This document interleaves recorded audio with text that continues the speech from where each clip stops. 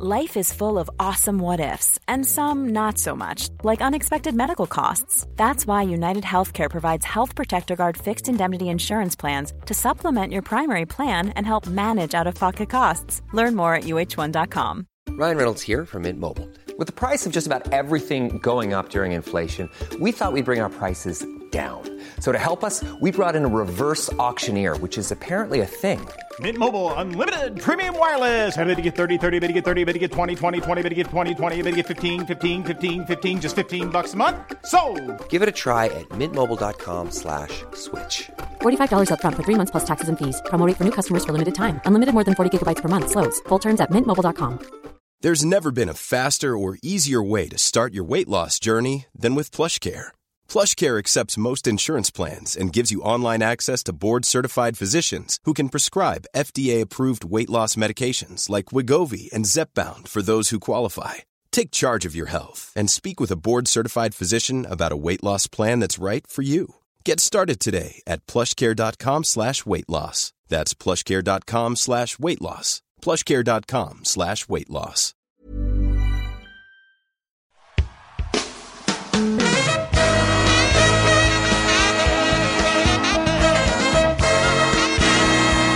It's the Roundball Rock Podcast, Pacific Division Preview Edition, starring Dave Schilling, Quincy Doobie, Yaroslav Korolev, Joey Devine, Ronaldo Major, Shamond Williams, Sean Keane, Eric Piatkowski, Daniel Ewing, Patreons, Delamuka, thank you Delamuka, Dave Dufour, thank you Dave, musical guest, My Chemical Romance, and now the temporary host of the Roundball Rock Podcast, Joey Devine.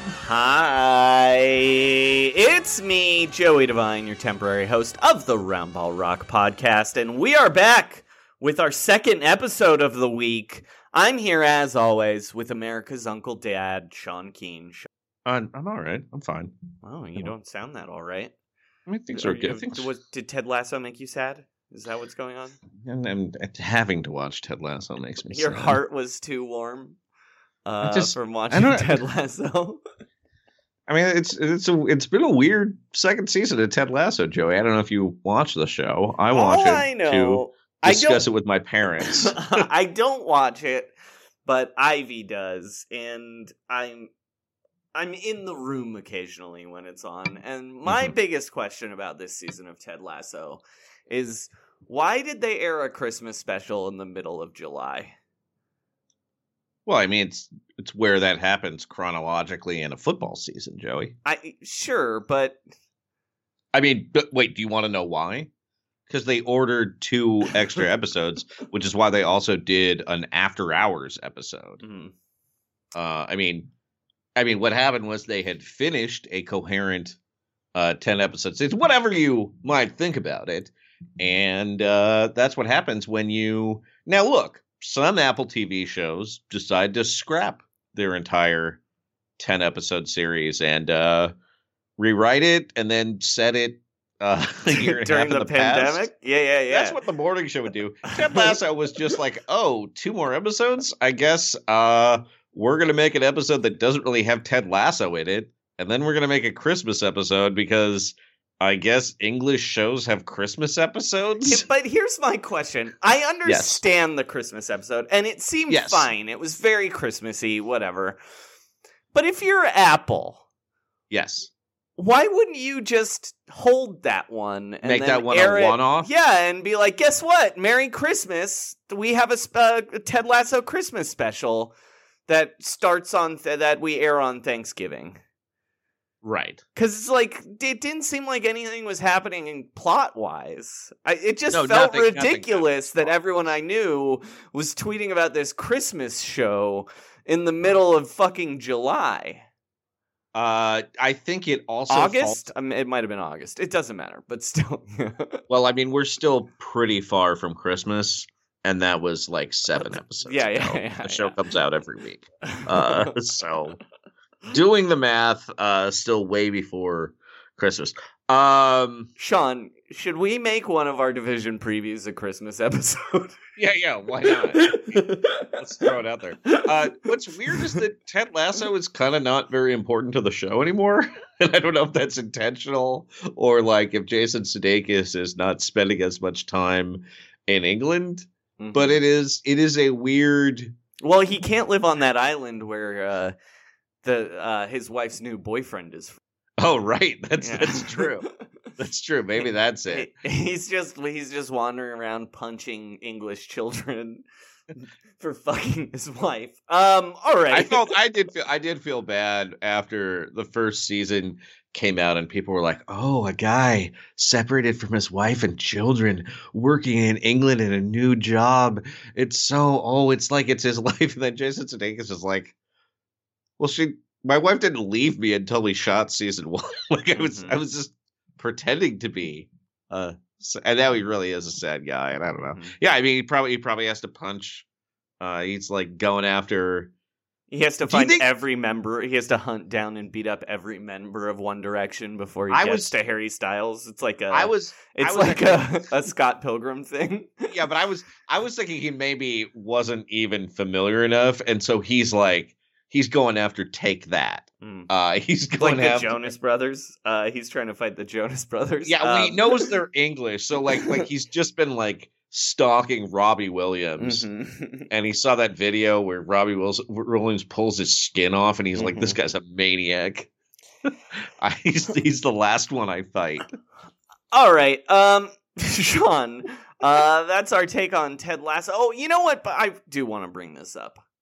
It's overrated, but it's still better than Hacks. I don't watch a lot of TV. These are the most critically acclaimed comedies of our time. I only watch Bosch. And The Morning Show. The Morning Show is my favorite show on television. At some point, we're going to have John Wilms on to talk about The Morning Show, but that's after we do our newsroom, our Patreon-only newsroom show. The newsroom has 3 seasons or 4? 3 seasons. There's 3 seasons in the newsroom. I mean, okay, that's a slog, but it's not as much of a slog. I mean, I could make it more of a slog. I could start retroactively writing more seasons of the newsroom.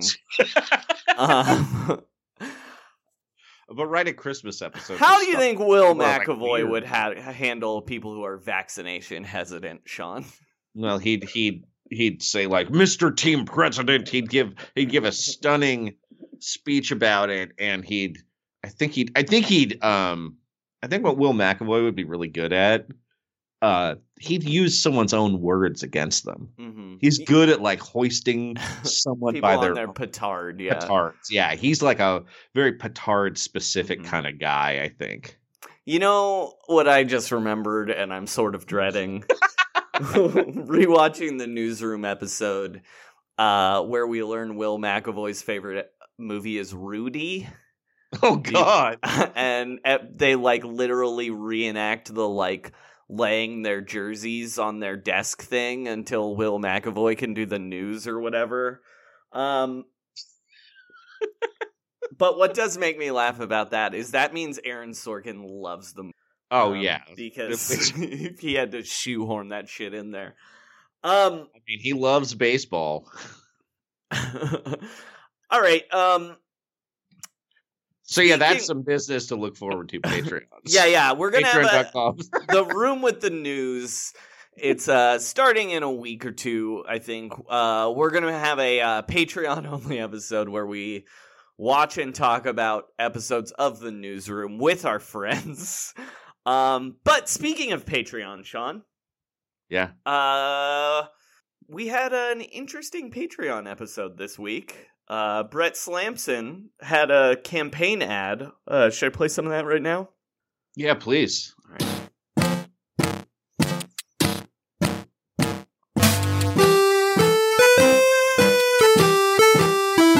Now, a special message from the committee to recall Bob Myers. paid for by the Committee to Recall Bob Myers and not authorized by Roundball Rock, Joey Devine or Sean Keane. It might be authorized by Dave Schilling though. He didn't return our email. The Committee to Recall Bob Myers is a division of Slamson Corporation, LLC. Welcome to a special edition of the Slammed Up Podcast, the only analytics podcast that is embedded inside another larger podcast. I'm your host, Brett Slamson, and as happens sporadically, I am not with my co-host, Randy Ledoux. Randy says he's on a quest to find, quote, the beach that makes you big. We will miss him, though I support his efforts to change his body composition, something that NBA lard-ass Zion Williamson could take to heart. But today, I am not here to inform, but rather to inflame. I'm announcing a campaign right here in the heart of democracy, California, to remove a tyrant who is destroying our state's finest institutions. I am talking, of course, about Golden State Warriors general manager Bob Myers. Under the corrupt Myers administration, the once great Warriors franchise has suffered losses. The pandemic wiped out an entire season at the Chase Center. Thank you, Chinese virus. Thanks to Myers' lack of leadership, including a disastrous acquisition of a giant anchor in point guard form, D'Angelo Russell, and a huge spike in the state's luxury tax rates. And I'll have more to say after this break for our sponsors. All right. That's right. For some reason, Brett Slamson is trying to recall Bob Myers. I'm sure we'll hear more about that in today's episode, but... see, I don't even understand how that would work. I don't know either, but that's right. If you subscribe to our Patreon at patreon.com/RoundRockPod, you can learn more about Brett Slamson's Recall Bob Myers campaign, or the newsroom, or also you can hear me read JJ Redick's poem. Roundrockpod at gmail.com is our email address. At roundrockpod is our Twitter. Sean, what's our Instagram? Roundrockpod? Yeah, it's roundrockpod. Well, the Instagram we don't post on? We don't post on it a lot, I would say. I think. Do you think there's more? Okay, over under on how many times we posted on Instagram? Is it 7 is the over under, or you've just counted? I'm saying I did not just count. I'm guessing 7. That is why I'm guessing that's how many times we posted. We have posted 16 times. Oh, all right, that's better than I thought. One of them is a really erotic photo of Steph Curry and Aisha, though. Great. All right, we have taken too long. You're Sean, right, sorry. It's the start of the season, which means it's time for season previews. Sean, you do a thing. You're doing a thing. My thing. Yes, yes. You're a thing. So, we're doing a bunch of comparisons. Here's the thing. We all know that, according to Aristotle, there are 6 elements of the classical drama. And I don't think it's a coincidence that there's 6 divisions in the NBA. And of those 6, I would say that the Pacific Division is spectacle. Because it is quite a spectacle, everything that's happened. There's spectacular teams. And this also, spectacle, of course, includes all aspects: costumes, scenery, the gestures of the actors, and the resonance of the actors' voices. I gotta say, this is a gesture-heavy division, Joey. Gesture or jester? Gesture. Okay, because I would also say it's a jester-heavy division. It is definitely. A lot of clowns out there, you know? Well, there's a lot of costuming. I would say that's Russell Westbrook. Mm-hmm. The gestures of the actors, they've got shimmying. Mm-hmm. They've got throwing chalk in the air and yelling Taco Tuesday in an accent that's maybe a little racist, would you say? Sure. I would say the resonance of the actors' voices is much improved now that Doc Rivers is not in the division for sure. But I mean, who has a more beautiful and melodious voice than DeAndre Jordan and Anthony Davis? So spectacle is what I would say. Sean, while you're here, explaining theatrical terms. Yeah. Do you want to go out of your way to condescendingly explain what the fourth wall means to people and also sort of get it wrong? You want to describe it as an occasional feature in fiction, TV, and films? Well, I mean, what does that have to do with cancel culture, though? I mean, it's all about Twitter, baby. I don't know. I don't subscribe to that. All right. Breaking the fourth wall. The fourth wall is such a common thing that it's also a chain of of paid open mics in Los Angeles. Yep. In fact, it makes some show listings a little bit unusual. But congratulations to my friend for putting that together. All right. He had a space by his moving company. All right. Our first team, Sean, is of course the Los Angeles Lakers. Last year they only went 42-30, which is good for 7th in the West, approximately 48 wins. In the playoffs, they beat the Warriors in the play-in and then lost in round 1 to the Phoenix Suns. Mm-hmm. They were 24th in offense, 1st in defense. Who did they say goodbye to? Joey, they said goodbye to Alex Caruso. No! Dennis Schroeder, the German Alex Caruso. Pretty boy Kyle Kuzma. Well, the NBA's Pete Davidson, Kyle Kuzma. That's true. Yeah. Ankle bracelet all-star Kentavious Caldwell-Pope. Former Sixth Man of the Year Montrezl Harrell, former UNICEF Ocean Rescue Man of the Year Marc Gasol, rebounding leader Andre Drummond, second generation Laker Wes Matthews, one of the NBA's lesser twins Markieff Morris, a man who's always been a trailblazer at heart, Ben McLemore, NBA champion Alfonso McKinney, and assistant coach Jason Kidd. That is a lot of turnover. I mean, I would have let Jason Kidd go too after seeing those pictures of him today. But anyway, here's who they signed. They traded for Russell Westbrook. He's gonna love being here, man. They acquired Carmelo Anthony. They brought Trevor Ariza home for the 15th time. They brought Dwight Howard home. For the third time. Yeah. It's his third time on the Lakers, guys. They brought DeAndre Jordan home back to Los Angeles. Rajon Rondo is back. They also inexplicably were able to get both Kendrick Nunn and Malik Monk. And they brought in Wayne Ellington and Mac McClung. And, of course, Kent Bazemore, who is not on this list. But Kent Bazemore. Kent Bazemore was on this list. And also, I had to add DeAndre Jordan. And also Austin Reeves. He's not really going to be on the team, though. Oh my God! Do you think Doc Rivers made DeAndre Jordan leave a change of clothes in the ceiling tiles at the Staples Center? And it's like he'll be back. I know you're gonna go to the Mavericks. Put like $50 in the ceiling tile. You can get it when you come back. It feels like Doc Rivers should be coached, doesn't it? Yes. He's on the wrong team. God, that would take this season to a new level. Nothing against Frank Vogel, who is probably a better coach than Doc Rivers, but he's not Showtime enough. Doc Rivers is there motivating people. Wait, hold on. You brought him up. Hold on. We said his name. What's up, Lakers fans? All right.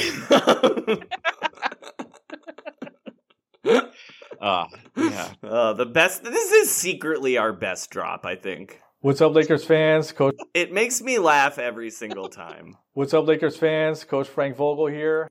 He sounds so dead inside. What's up, Lakers fans? Coach Frank Vogel here. He's still the coach. I know. He hasn't done a bad job at all. No, he's been great. Anyway, Sean, this team's really old. It's like they were really old last year. And then they went to the beach to get themselves older. Can I ask you a question? Is it true that Carmelo Anthony's social security number is 0? I mean, I guess this team isn't as old as last year's team because Kendrick Nunn and Malik Monk are... Well, no, because this team's older. Yeah, it's it way is older. Yeah.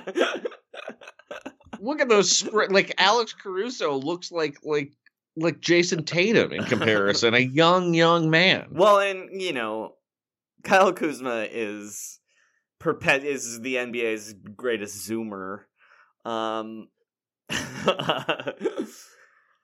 My first question, though, Sean, is Russell Westbrook. Yes. Is he good? Because analytics people would tell you no. Well, and watching him in the playoffs, my answer's no. Mm-hmm. I mean, I feel like I've seen him win a lot of games, but I feel like I've seen him lose more games when we're talking about important ones. And I mean, I kind of felt like that about Russell Westbrook 7 years ago. Mm-hmm. I mean, there are things he's good at. He seems like he's a good teammate. Seems like he's a good dude. People say, he's never fighting with his teammates or anything like that. He seems like a really nice guy. Now, I mean, he's not willing to live the same kind of swinging bachelor lifestyle that Kevin Durant demands in a teammate. Mm-hmm. But other than that, he seems like a good dude.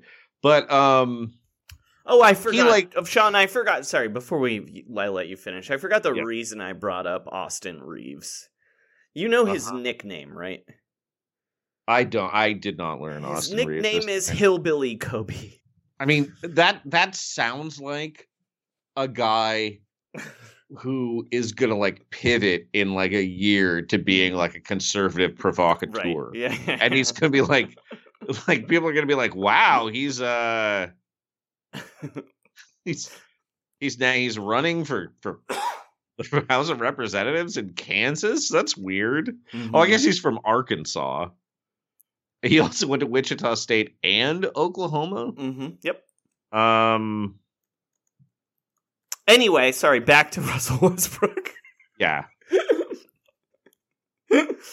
I guess he has a standard NBA contract and not a two-way. I guess he will be on the team this year. No, they converted his two-way to an actual contract. Yeah. Because he was so good. Pretty weird. Anyway. Well, they were a little light on white guys. Yeah, they were a little light on meme guys. So, anyway, here's my take on Russell Westbrook. I do think he's good. He just wins you. Yeah, if your team has Russell Westbrook on it, they're guaranteed to go 500. He's a floor raiser, but also a ceiling lowerer. That is the best way to describe it. Where it's you can't really say he's bad, right? And I can see how in theory he really helps the Lakers. I don't really see a situation where he subverts his game necessarily, but I do see how him playing when LeBron's not on the floor is helpful. Mm-hmm. And I mean, they somehow convinced Anthony Davis to play center all year. So that's already not happening, though. You realize? Oh, really? Right? No, I didn't catch that. I thought he was saying that he was going to play center all year. They're already talking about how they're going to have to play Carmelo Anthony will help out, and talking about all the minutes that Dwight Howard and DeAndre Jordan are going to get. Getting DeAndre Jordan at all, to me, that is he's just not going to play center all year. It's just not going to happen. And I mean, maybe that's fine, and he'll play center a lot in the playoffs. And there's still something to be said for. I mean, obviously there's a lack of spacing when that happens, but it's kind of not the worst thing in the world to have a giant front court of really good defensive players. Mm-hmm. I mean, not that Dwight Howard is a really good defensive player, but you know what I mean. Yeah. And I can also see how that maybe. Now, look, Russell Westbrook was most successful when he was essentially playing a center on offense. So, in Houston, but no, I do not expect Anthony Davis to be playing center all year, or really that much at all. I think he's gonna play center all year. I mean, if you look at the composition of the team, it's. I mean, he'll play some center for sure, but like, how many games do you think he's going to play? Well, I mean, he only ever plays like 60 games, right? Right. So, I don't know. I was just looking it up, and on Twitter, people were already talking about like how much they could roll with Dwight Howard and DeAndre Jordan minutes. It just feels like they have to play him at center. Like, why are you choosing to play Dwight Howard and DeAndre Jordan? Like, I just think he'll probably play center a lot in the playoffs, but not really that much in the regular season. That would be my prediction if I had to say anything. I mean, the explanation would be he hates playing center, and this is like the 10th year of his career, and I don't know what like changed to make him embrace the center position in the regular season now. Well, I kind of have a theory on that, though. What is it? It's that, like, NBA players respect Carmelo Anthony, like, so greatly. They're like, oh, so yeah, I'll play. Yeah, like, we got to get a Hall of Famer in the lineup. You know what I mean? Well, my guess is that that we're going to see some Carmelo Anthony at center minutes. That's what that means. Okay, do you think this team's too old, Joey? I mean, they're not that much older than they were last year, really. Like Kendrick Nunn and THT are gonna play a lot more than, like, their young guys last year, you know? Well, not more than Alex Caruso. I don't think they're too old. I mean, it bums me out how old they are. It bums me out how old both the Lakers and the Nets are. What do you think, Sean? Is it too old? I do not think they're too old. Taylor Horton-Tucker also played a lot last year. Right. But, right, and I'm saying I think he's going to play more. Well, you know what's weird is I actually believe in the old guys more than I believe in the young guys, for sure. I mean, yeah. And I mean, they might be good. Look, I mean, if there is going to be an environment for Kendrick Nunn and Malik Monk to succeed in, this seems like a pretty good one. Well, I would say historically, the Kendrick Nunn, Malik Monk is a Lakers ass backcourt. You know what I mean? Like, just going through time. Well, doesn't it feel like that's like a Kobe Achilles recovery style backcourt? No, because to me, like, they're so much more famous and highlighty than actually good. They feel a little more like earlier than that to me. They feel like a Del Harris backcourt to me. Yeah. Do you know what I mean? Where it's like, oh man, this Malik Monk mixtape is sick, but then it's like he wasn't that good. He's like the Sedale Threat of his time. Yeah, exactly. Yeah, I think that's probably right. I don't have a good sense of how good Kendrick Nunn is. I think he's kind of not that good. No, that's what I'm saying. Like, and he's kind of also not that good, but he like does a cool thing every once in a while. Well, and his name is Kendrick Nunn, which makes him sound like a cool player. Well, yeah, and he was like a 25-year-old rookie, so people are like, "Wow, this rookie is pretty advanced." He's got 3 children already, and he can legally rent a car without it being very expensive at all. Here's my question, though, Sean. Yeah, sure. For this team. Are they going to be asking way too much from Kent Bazemore and Wayne Ellington? Yes, but also I specifically think they'll be asking too much from Trevor Ariza, who is old. Right. He's the one guy where I'm like, that's the one that like baffles me, because Kendrick Nunn and Malik Monk could be good, could be bad. Like I don't think there's really any way to predict it. Trevor Ariza is actually out for 2 months as of today. So I'm going to I actually have a theory on why they brought Trevor Ariza in anyway. I don't think it was to play. It's because Talon Horton-Tucker, Talon, I think, they brought him in to like train him to continue being Trevor Ariza. You know what I mean? Because like he's a Trevor Ariza ass dude. I mean, that's true, but I think Trevor Ariza was going to start.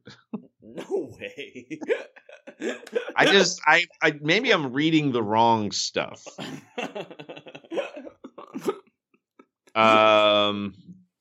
Yeah, so Trevor Ariza is the 9th oldest player in the NBA this year. The Lakers have. Can the I third, name the 4th, other? the Wait, 9th. no. Hold on. Oh yeah, go ahead. Can I name the top 10 oldest players in the top NBA? 10 oldest players? Okay, I'm giving you Ariza's 9. All right, Andre Iguodala. He is the 2nd oldest. Oh man, there's someone older than Andre Iguodala in the NBA. 37-year-old Andre Iguodala, only the 2nd oldest. Chris Paul. Chris Paul is 7th. Chris Paul is 36. Carmelo is the 3rd oldest. He is also 37. Mm-hmm. LeBron. He is the 4th oldest. He'll be turning 37 this year. All right. Well, Trevor Ariza, we said. Dwight Howard. Not that old. Yeah, he went out of high school. He came out of high school. You're right. I mean, he's pretty old. I'm not going to say that, but he's only 35, I think. Rondo. I guess not that old. That's weird because it seems like he's only 35 too, I think. Okay. It's weird because like you look at this team and you're like, oh, that's only a few guys on this oldest team list, and then you look and you're like, well, there's a lot of guys that almost made it on there. Like, okay, so the youngest guy on this. I know who the oldest guy is. Yeah. Is Udonis Haslam active this year? Udonis Haslam. He is. Why is he on that roster still?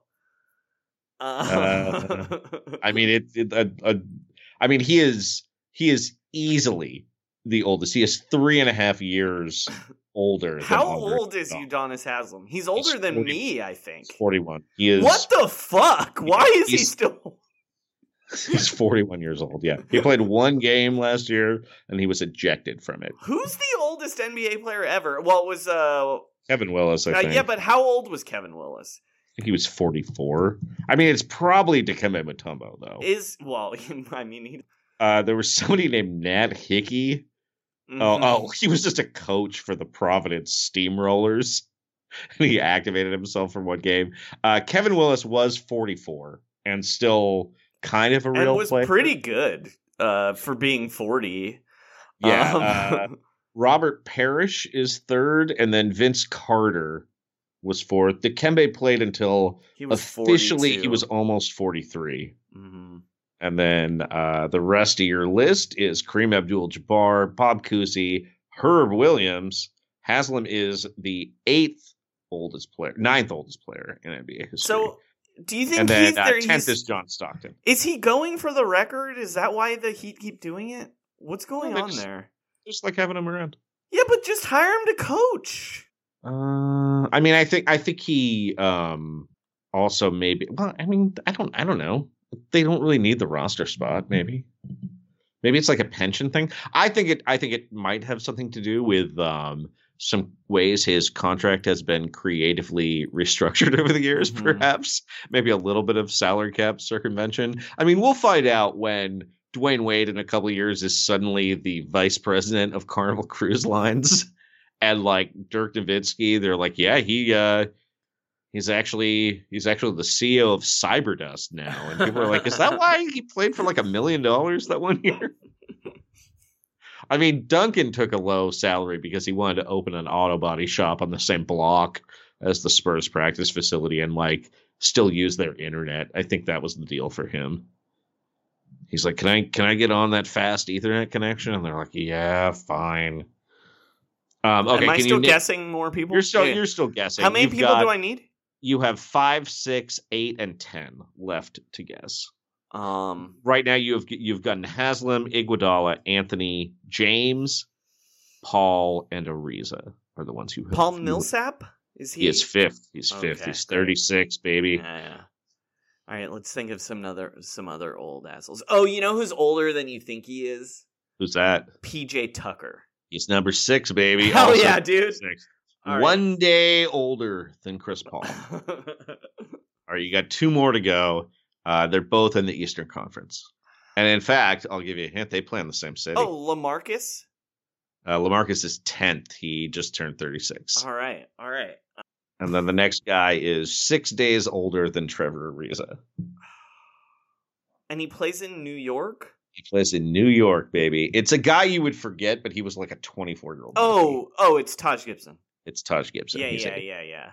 Good for George Hill being younger than I thought he was. I was definitely gonna guess George Hill on this list. How old is George Hill? He's just barely off this list. He's 35. Well, congrats, George Hill. He's younger than Rajon Rondo. I'll tell you that right now. Rondo will be turning 36 this season. Mm-hmm. And actually George Hill will too, but not until the playoffs. Well, congratulations, George Hill, for being a full year younger than Chris Paul. All right. What do you want to say about? What else do you have to say about this team, Sean?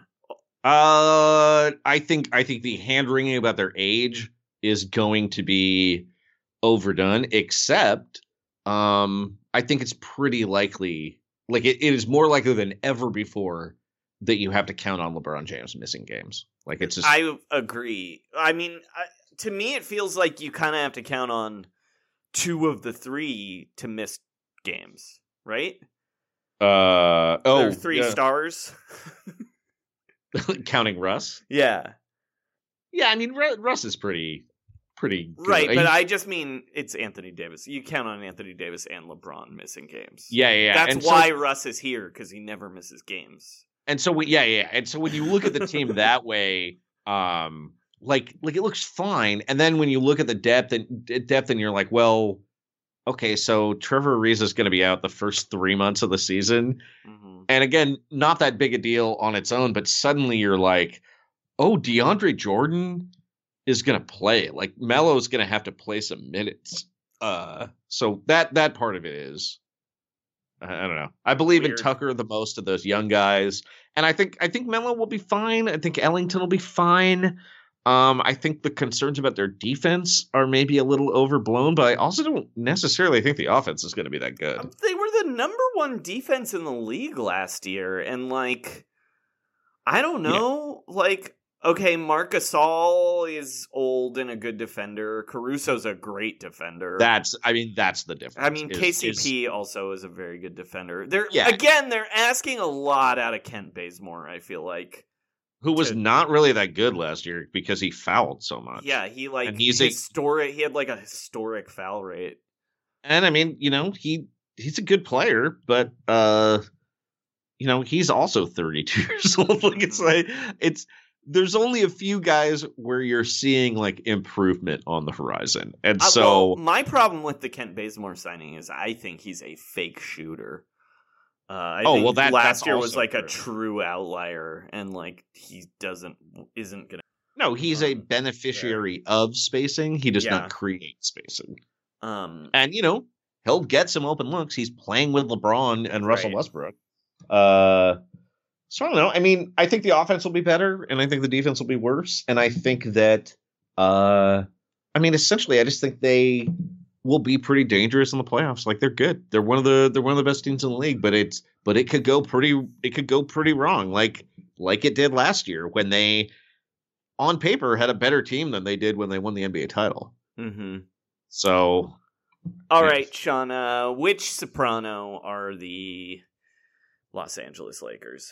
I think they're JT Dolan, Joey. Mm-hmm. JT Dolan, played by Tim Daly. He is a screenwriter. He wrote the movie Cleaver, and he creates Christopher's friend from AA, and he also has a bad gambling problem.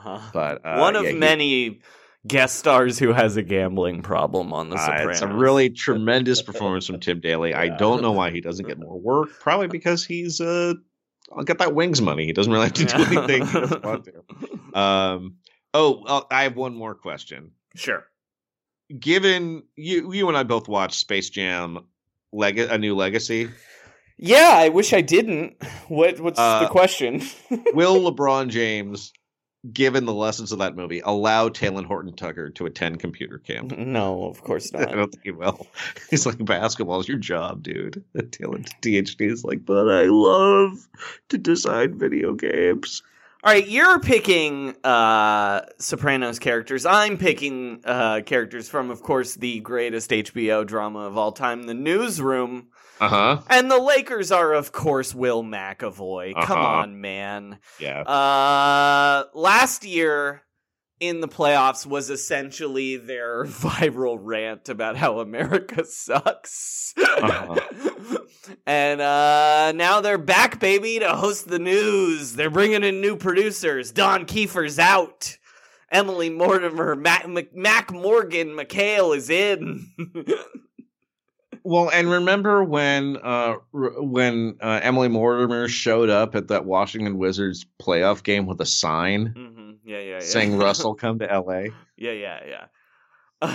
Isn't it crazy that was a real rant that somehow Jeff Daniels made in real life? Nope. It's so funny to me. Why was anyone asking him? Okay. All right, we should move on. Sorry. All right, Sean, your over-under for the Los Angeles Lakers, according to Las Vegas, is 52.5. What do you got? Not even a lack of faith in this team, but they aren't really going to give a shit about the regular season. I think this is an under just because what do they care? They don't care about home court. Like their one priority is to not have people be hurt. I mean, I guess they would like to be. Anyway, it doesn't matter. They have no incentive to go over. I mean, my only question is, it's not that high. Is this maybe the year though, where like LeBron kind of knows? Like, when does he start seeing his own mortality? I mean, it should have been this year. He's got to know though, like, right? He only has like one great season, 1 or 2 great seasons left, right? Like, well, you notice there has not been any preemptive MVP lobbying this year, and that was they were really beating the drum pretty hard for like a full calendar year. But also, Rich Paul's been sort of busy fighting with the Sixers. Screwing and getting sued by Nerlens Noel. Yeah. I gotta say, I mean, I am much more loyal to Ben Simmons than I am to those gross troll vampires that run the Philadelphia 76ers. I don't really understand what Rich Paul's strategy is here exactly. I mean, it seems like he's just doing stuff, you know? But that to me is why we haven't gotten that much MVP talk yet. You know, like Rich Paul's the one who calls Ramona to. Yeah, it's true. I guess she's maybe been a little busy too. Well, and also Jeannie announced she was getting married to Jay Moore or whatever. Wait, are they getting married? Or they announced that they're like a couple, whatever that Instagram post news was. That we broke. We broke one thing 5 we years broke ago on this podcast. Yeah. And let me just say this right now. 2 things. 1, Jambus, you always have a spot available on any showcase I put on. Probably 7 minutes, maybe only 5. Don't have to bring anyone. And you don't have to go up first. You're not going to go up first or last. I'll say that right now. And number 2, you can do better. Yeah, you can definitely do better than Jay Moore. Yeah. Morris divorce. We also know some other things about Jay Moore that we probably can't say on this podcast, but he sucks. Are you going under or over, Joey? You took the under. You know what? I'm gonna just take the over just to be different. I don't really have a feeling either way. It's not that high. 50? Yeah, that's the thing. Like 52 wins. It feels like this is a 55 win team to me. Right. Like that's like the classic number. I just kind of think that if they're not the 1 seed, they don't care if they're the 4 seed. Right. I totally understand. I mean, that being said, I think if they don't get hurt, this is the Western Conference Finals favorite, right? Yeah, easily. I'm basically betting on. I don't think it's going to take that many wins to be the top seed in the West either. Yeah, and yes, and mainly it's just because the bottom, like the Timberwolves won't be shitty enough, basically. Like right. It like feels like the entire West, including the Lakers, is like somewhere between like a 45 and 35 win team, right? Like every single team. I mean, there's just not like there's absolutely one garbage team, and then everyone else is like there are just basically there are many teams that I wouldn't be shocked made the plan. That there's like 14 teams that could make the plan. There's one that couldn't. But also, that being said, I don't necessarily think there's a great team here. No, exactly. Sorry, Jazz fans. I know you had a really good season. Oh yeah. I mean, it's just.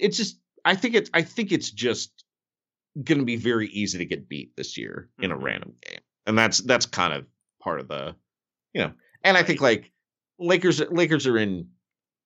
can't get the 1 seed with 3 weeks to go. Like LeBron might just go on vacation or something. I mean, it's still a very good team. I would still pick them to come out of the West. I'm just picking under. That's all. Right. Yeah. Boy, that was disrespectful to the Jazz, but we'll talk about them later. Yeah, we have talked like an hour already and have gone to one team. All right, okay. The Phoenix Suns, Sean. Last year they went 51-21, good for second in the West, which was about 58 wins in a 70 and an 80. They beat the Lakers 4-2. They swept the Nuggets. They beat the Clippers 4-2, and then lost to the Bucks in the finals 2-4. They were 5th in offense, 9th in defense, and they're who did they say goodbye to, Sean? They said goodbye to Javon Carter, Torrey Craig, Lanston Galloway, and each one more. Are you okay? Yeah, I mean, I mean, look. Do I think it was a mistake? Yeah, but it's okay.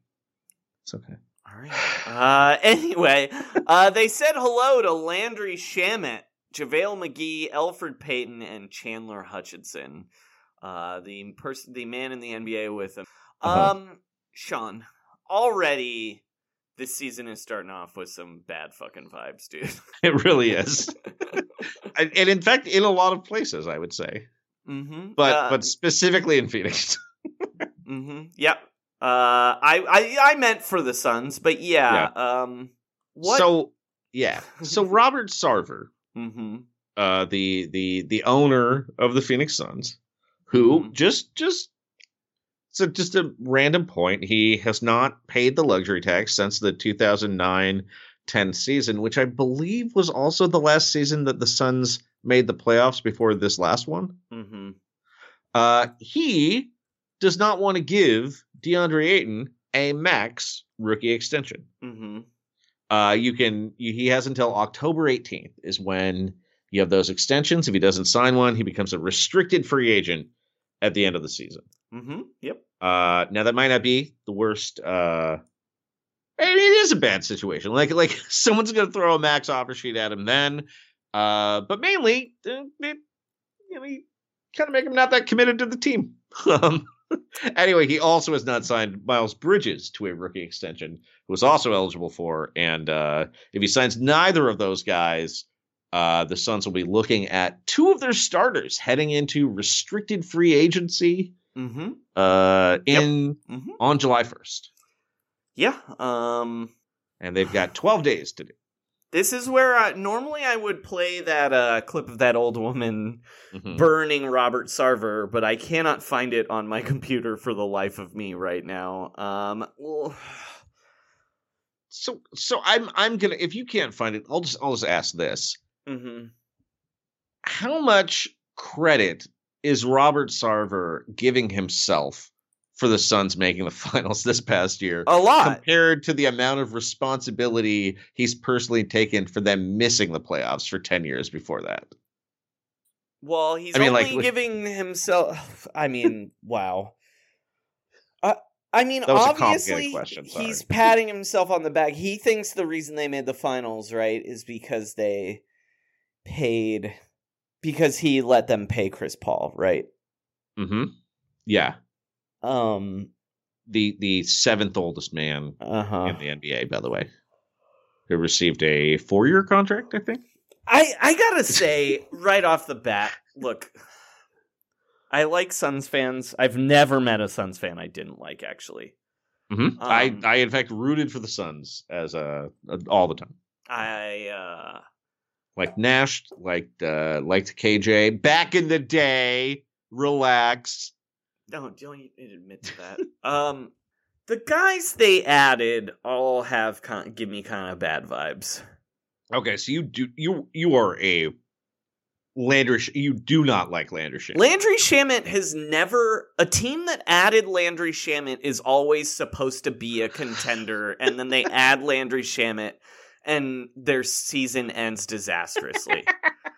It's happened 4 years in a row. I mean, it's always like I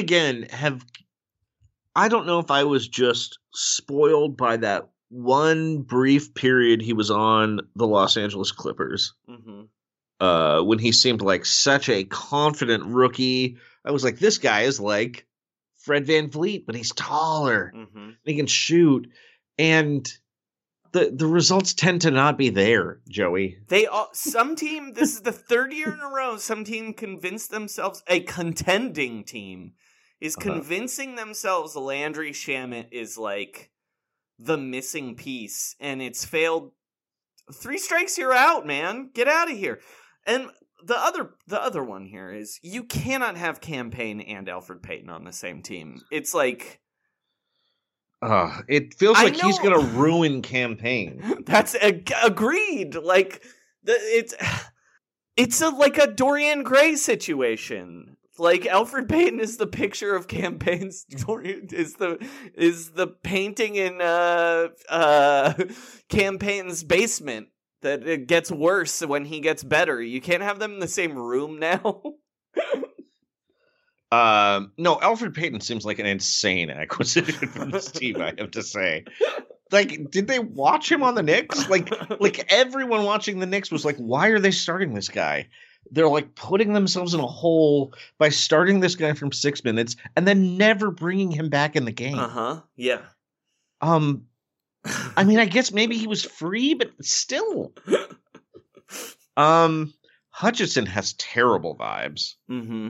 Now, maybe outside of Chicago, he got Boyland. I still am just like Chandler Hutchinson just represents like the limits of athleticism in the NBA, maybe. Mm-hmm. But also it's just, I know that when the Bulls picked him, they had made a promise and then they like quit the draft afterwards. Mm-hmm. Yep. Remember that? Yeah. And I feel like that was a bad omen for the rest of his NBA career. Yeah, that's bad vibes. Here's the other thing about this team. Look, 5th in offense, 9th in defense. That's a solid team. Mm-hmm. That is not a championship team's stats. So here's what happened to them in the playoffs. They beat the Lakers 4-2. They were going to lose that series before Anthony Davis got hurt. Yeah. Mm-hmm. They were getting like boat raced in game 3. Right. And then Anthony Davis hurt himself and couldn't play. Then they swept the Nuggets. Who had no healthy guards. Yeah, the backcourt of like I would say that Chris Paul and Devin Booker running up against Facundo Campazzo and Austin Rivers. Austin Rivers, yeah. That's a rough matchup. Mm-hmm. And they had just played a 7-game series. Okay, then they beat the Clippers, who did not have Kawhi Leonard as he tore his ACL. And then the one game they went 1-4 against the Bucks when Giannis was playing. I just don't think they're that good. Well, the argument for them being that good, I'm going to play devil's advocate here. Because Robert Sarver is the devil. Yeah. And Chris Paul also. Oh, Chris Paul also the devil, yes. It did sort of feel like Devin Booker, I'm going to sound like Bill Simmons here, made the leap in the playoffs. Something happened to Devin Booker in the playoffs last year where like he became like a top 15 NBA player. Right? Yeah, I mean, I don't necessarily think it happened in the playoffs, but no, he was great. But like really rose to the moment. Yeah, he rose to the moment is what I'm saying. He is a legitimate superstar. Yes. And right? Yeah. Bridges and Ayton are like young enough, right, where they could both theoretically take another leap to stardom. Uh-huh. And also Chris Paul takes a backseat to those guys when it happens. That would be the argument that that they could be better than they were. Do you know what I'm saying? Yeah. I get that. I just I don't know if it's going to happen. I don't think it's going to happen. Well, there is also something magical that happens to players' health when they come to Phoenix in any sport. Yeah. I don't know if that has anything to do with the many times that an Arizona organization has been rated for performance-enhancing drugs, but I'm just going to say it's the desert. It's that great training staff. Even though Brevin Knight left their team a cripple, not Brevin Knight. I can't even talk, Joey. I'm so sorry. I apologize to Brevin Knight. Stanford guard. Brevin Knight was fine. He was a point guard for the Bobcats for a long time. He was a little undersized. No, I mean, I get that. I just Brandon think Knight, you meant though. Yeah, Keep I meant going. Brandon Knight. Yeah. But I would not be thinking of this team.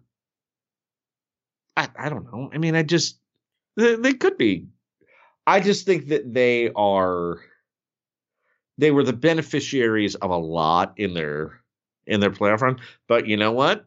The 2004 Pistons were the luckiest team with opponent injury luck in NBA history, and they made it back to the finals the next year. So and maybe that's right. Every Warriors hater would also tell you that the Golden State Warriors always had injury luck.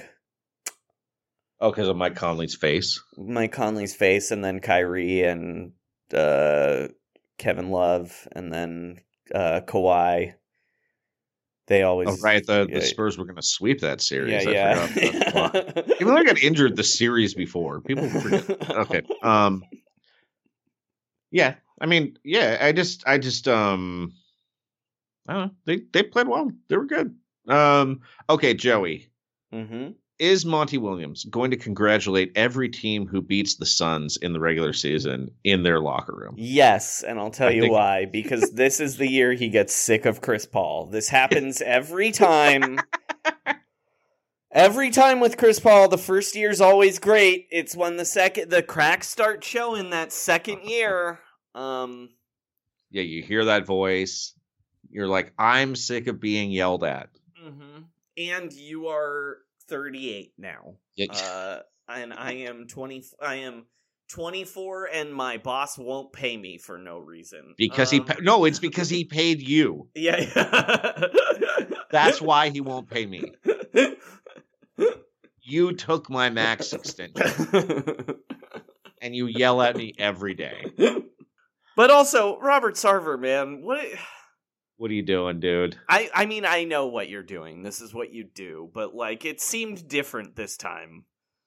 Do you think he's like secretly like a big Frank Kaminsky fan? He's like, with this team, I mean, the funniest we thing... put Frank in the middle. We could really do something. The funniest thing about fucking up Ayton now, right, is like, he insisted they draft him over Luka Doncic, even though he'd hired Luka Doncic's coach already, because they both went to the University of Arizona. What would you want Ayton to have done to justify this max extension by now? Go to the finals as a 22-year-old? Is that something you would want him to do? I mean, he was just it makes me crazy, Joey, thinking about this here. Like, how much was he playing though? He was only playing 36 minutes in the playoffs. What did he shoot in the playoffs? 65%. No big deal. It just seems like you just have to do that when you draft a guy number one. Mm-hmm. Like what number one picks? I don't. You either wash out completely, or you get a max extension if you're a number one pick. Like that. That's how it works, right? But also, the second max isn't a max. Like, the first max contract is not a max contract. Like, just pay, right. It's a pay rookie them. max. Yeah. Pay the rookie max. You will absolutely be able to trade it, unless you it's just him being a dick too. Like there's no, I don't know why we're debating the logic of it because he's just being a dick.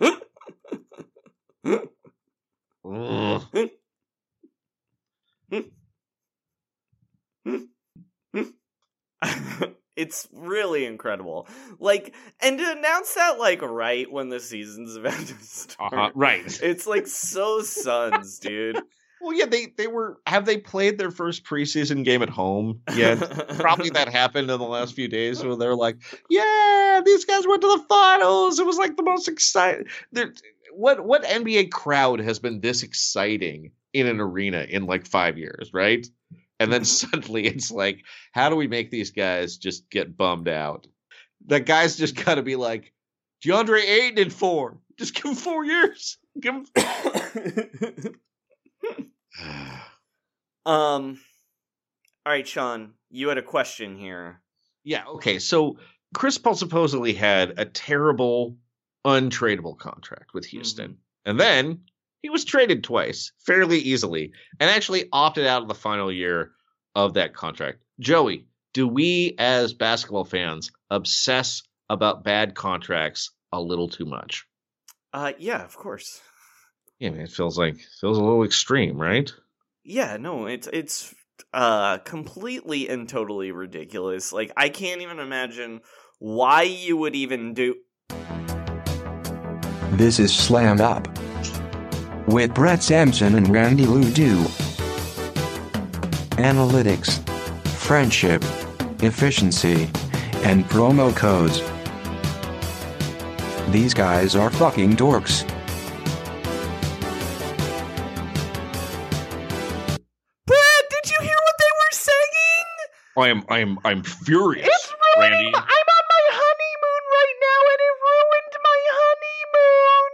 Oh, I'm religiously offended by the idea that bad contracts don't matter. You know, I am a practicing Capstafarian. I'm livid. Normally we come on at the end of episodes. We had to break in. I can't believe it. I don't even know what to do. I'm so upset. I am not even gonna be able to look at the sleeper car on the train. Yeah. Just for some context, this is Randy Ledoux, who is with me as often, but right now he is on his honeymoon on the Darjeeling Limited. I am the host of Slammed Up, the only analytics podcast within another shamefully offensive NBA podcast. I think we've caught up there. Randy, you're still on the Limited. I am. We're traveling to the mountains through India to go visit my birth mother. Well, that's still an incredible journey that has very little to do with NBA basketball. But yeah, the idea that bad contracts don't matter. I mean, does the moon no longer affect the tides? Does the Laffer curve no longer predict the economic health of a society? No. I mean, what are we saying? Down is up, right is left. That Randy? We're going Randy. Are you having a stroke, Randy? Do you smell? This is. I gotta say, it's. I'll say this: the Darjeeling Limited. We've had some problems with recording from the Wi-Fi. Perhaps he went through a mountain. I was a little bit worried about this, so I'm going to introduce. We have a new replacement host that I've had on retainer. He is a free thinker. He is apart from the shackles of the NBA thoughtocracy. And he is I'll just give him his name. His name is Steven Substack Gauss. Welcome, Steven. Thanks for having me on, Brett. Oh, well, great to have you on. Yeah, we're just breaking in to talk about, I mean, obviously, you know that bad contracts are one of the worst things that can happen to an NBA franchise besides... Well, cancellation and television ratings being down, that's worse. Well, I guess those are bad, but not as morally offensive.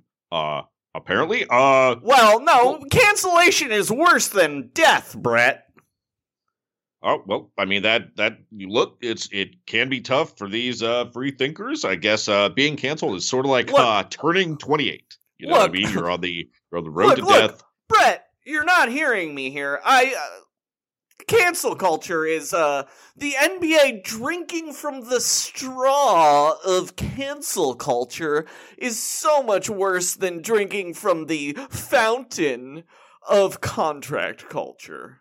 Well, I mean, I do understand what you're saying there, and I want to talk to you more about this, but of course, we have to pay the bills a little bit, so we have a new sponsor. It is Tylenol PIPM. Now, if you're like me, you suffer regular debilitating headaches, probably because of poor circulation due to your long, gangly limbs and due to microwave radiation that has been weaponized by a foreign power. I will not name any names, but it rhymes with Prussia.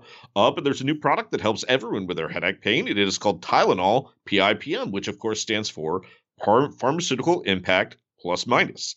Now, Tylenol PIPM has been developed by developed, tested, and regressed more than anything else in the pharmaceutical industry by a team of researchers working out of their mother's basements.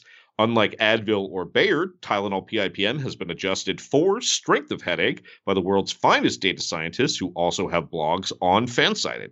You've got a migraine? Well, that's an outlier, clearly, so Tylenol PIPM might not work for you. But over the course of 8 months, you'll find it's got exactly the right amount of power to stop the average headache.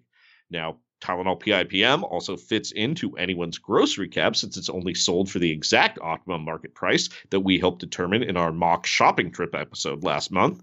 And you can get a trial pack of Tylenol PIPM with promo code Lottery Protected Conditional Pick that turns into 2 second rounders if not conveyed by 2025. That's easy to remember. We talk about it on our show all the time. Tylenol PIPM, because nothing's as painful as inefficiency.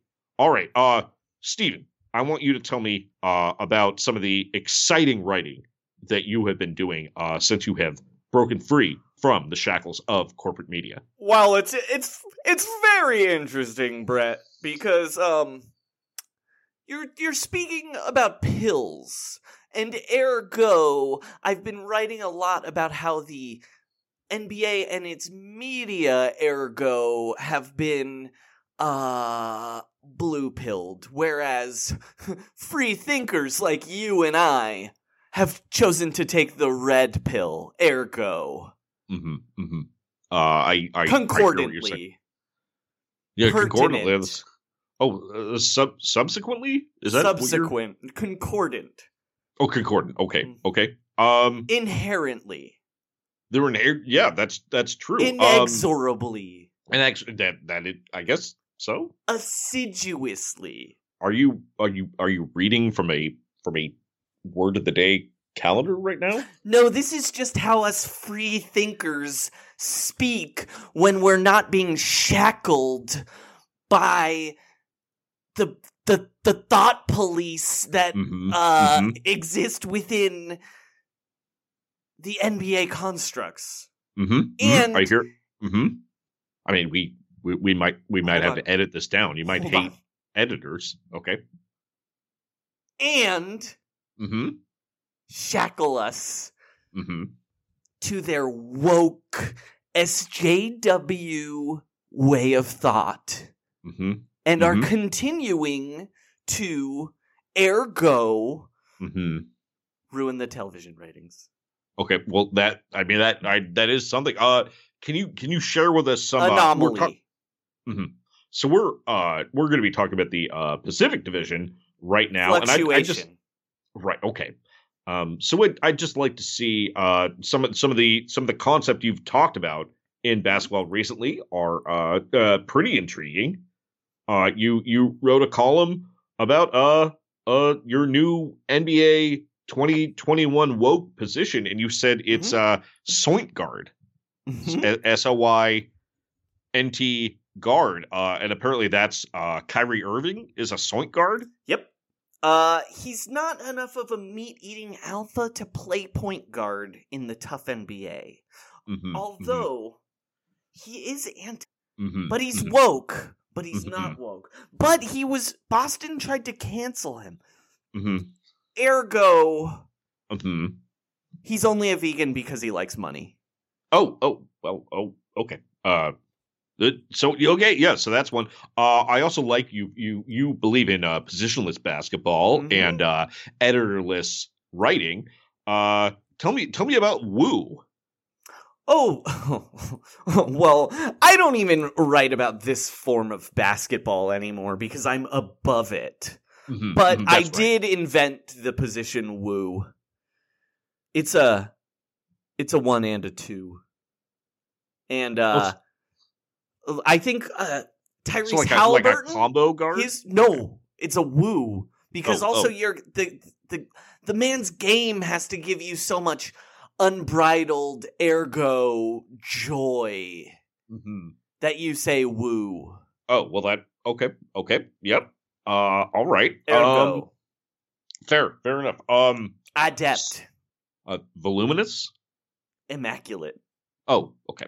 All right. So I wanted to talk. We're talking about the Pacific Division here, and I was wondering your thoughts about Andrew Wiggins. Elucidate. So he has recently announced he got the COVID vaccine, but he was not happy about it, and he felt he was coerced, and he lost some bodily autonomy due to the corporatized pressures of the voluminous NBA ownership. Ergo, do you have any thoughts about that? Of course I do. I cannot believe he was vaxxled. Oh, that's when you get canceled for believing in bodily freedom. Okay. Yeah, he did. He was becoming a pariah. He was going to. I was excited for the luxury tax implications of that suspension, just because it's an unprecedented thing. We love that on our spreadsheets, and that was pretty exciting for us. But you believe he was vaccine canceled? He was vaxxled, yes. It's vaxxed. I'm sorry. I should say that. That was a more voluminous way to put it. I would say. Ergo. Okay. And so, Stephen, just before we're here, you write a column. You're a free thinker. You're an expert in NBA ratings. You're a member of the Federalist Society. What else do you do, Stephen? Well, I of course mainly. Well, I cook with my sous vide. Oh, I sous vide all foods. Oh yeah, I saw your vlog about you were sous videing scrambled eggs. The other day, I sous vide. How'd that turn out? Ergo. But mainly I've been inventing a new term. So it's called the paper straw man. Ooh, the papers. Okay. Please elucidate and illuminate. It's like a straw man argument, but it's so woke, it's a paper straw. Oh, I have encountered those before. And just like a paper straw, it doesn't work. Much like many of these overpaid NBA veterans sitting on the end of the bench and cashing checks, and also Haitian immigrants. So let's move on. The other thing I do is I've occasionally seen Milo speak with my friend Chris Kaman. Oh yes, the provocateur, as they say. Ergo. Well, ergo, we have to ergo to a sponsor. This is an exciting new sponsor. Irrevocably. Irrevocably. Okay. We're happy to welcome a new sponsor to our podcast, and we're pretty sure they won't cancel their ad buy. It is an email subscription service called Domstack. And what Domstack is a more alpha version of Substack. I know I don't submit to anyone when it comes to my beliefs or my tax returns. Why should I do that when it comes to my email newsletter? Now, Domstack pushes around Substacks, and it refuses to be canceled. Literally, if you try to cancel your subscription, DomStack cancels your credit card. Now, everything on DomStack is completely unfiltered. And I'm not just talking about these scorching hot takes. I'm talking about bypassing email filters that try to bury your messages in a folder for promotions or spam. DomStack bullies its way to the top of your inbox by faking subject lines, spoofing headers, and predating every message by 8 hours, so it's always the first thing you'll see. And here on your voicemail, it gets pre-programmed into your Alexa and occasionally flown in a series of banners by plane over your home. Now, these takes are going to whip your logical reasoning into shape. Each insight is like a leather strap striking the ass cheeks of your mind. It'll leave you saying, "Please, sir, can I have another essay about the wussification of Snickers commercials?" So if you're ready to stop being a cuck and start injecting your body with aggressive, high testosterone essays, none less than 14,000 words, you need to get into DomStack. And you can get a free trial subscription with promo code NBA ratings are declining because of Alexandria Ocasio-Cortez. It's easy to remember. Steven writes about it all the time. We talk about it all the time. DomStack. No safe spaces, no safe words. Thank you, DomStack. Steven, is something wrong? No, I was waiting for you to talk to me. Oh yeah, well, yeah, that's DomStack. That's our new sponsor. Sounds good. Yeah, it's a lot. Sorry, it's a lot tougher than Substack, is what I'm saying. I prefer counting from the emergence of one integral anomaly to the emergence of the next. In which case, this is the 6th version. Oh well. Oh, okay. That was intriguing. I'm not sure what that it was. Was that the architect's speech from The Matrix Reloaded, Stephen? Precisely. Oh well, that's incredible. Stephen, we may need to continue this conversation offline or less technologically inclined. Ergo, and also, I believe that you and I are going to visit an animal shelter and start shipping rescue dogs. Glenn Greenwald, our friend. Great. So, we have a lot to talk about, Stephen. I hope you return to Slammed Up as soon as phenomenally Enableton possible. Yes, and so for Steven Substack Gauss and the departed and perhaps dead Randy Ledoux, I'm Brett Slamson. Back to Sean Joey. What even happened there? How can they break in now? They have the power to just break in and also bring on what sounded like a Nazi? That guy was weird. And also, I don't know if they know what those words mean. They definitely do not know what those words mean. I don't really have anything more to say about the Suns, Joey. I just want to say that if they were a Sopranos character, this is definitely a big pussy Bonpensiero. It's like they're like the good friend. They disappear for a while. Suddenly their back injuries are disappearing. Chris Paul is a giant narc as well. I think he's wearing a wire all the time, and and their playoff chances are going to be sleeping with the fishes. Spoiler. If they were a newsroom character, I mean, this one's obvious. Chris Paul would be Jane Fonda's character, Leona Lansing, the CEO of Atlantis World Media. All right. I'm looking forward to that one. Sean, over under 51.5. Ooh, 1.5. Damn, that's a good number. After ripping them, I'm gonna say over.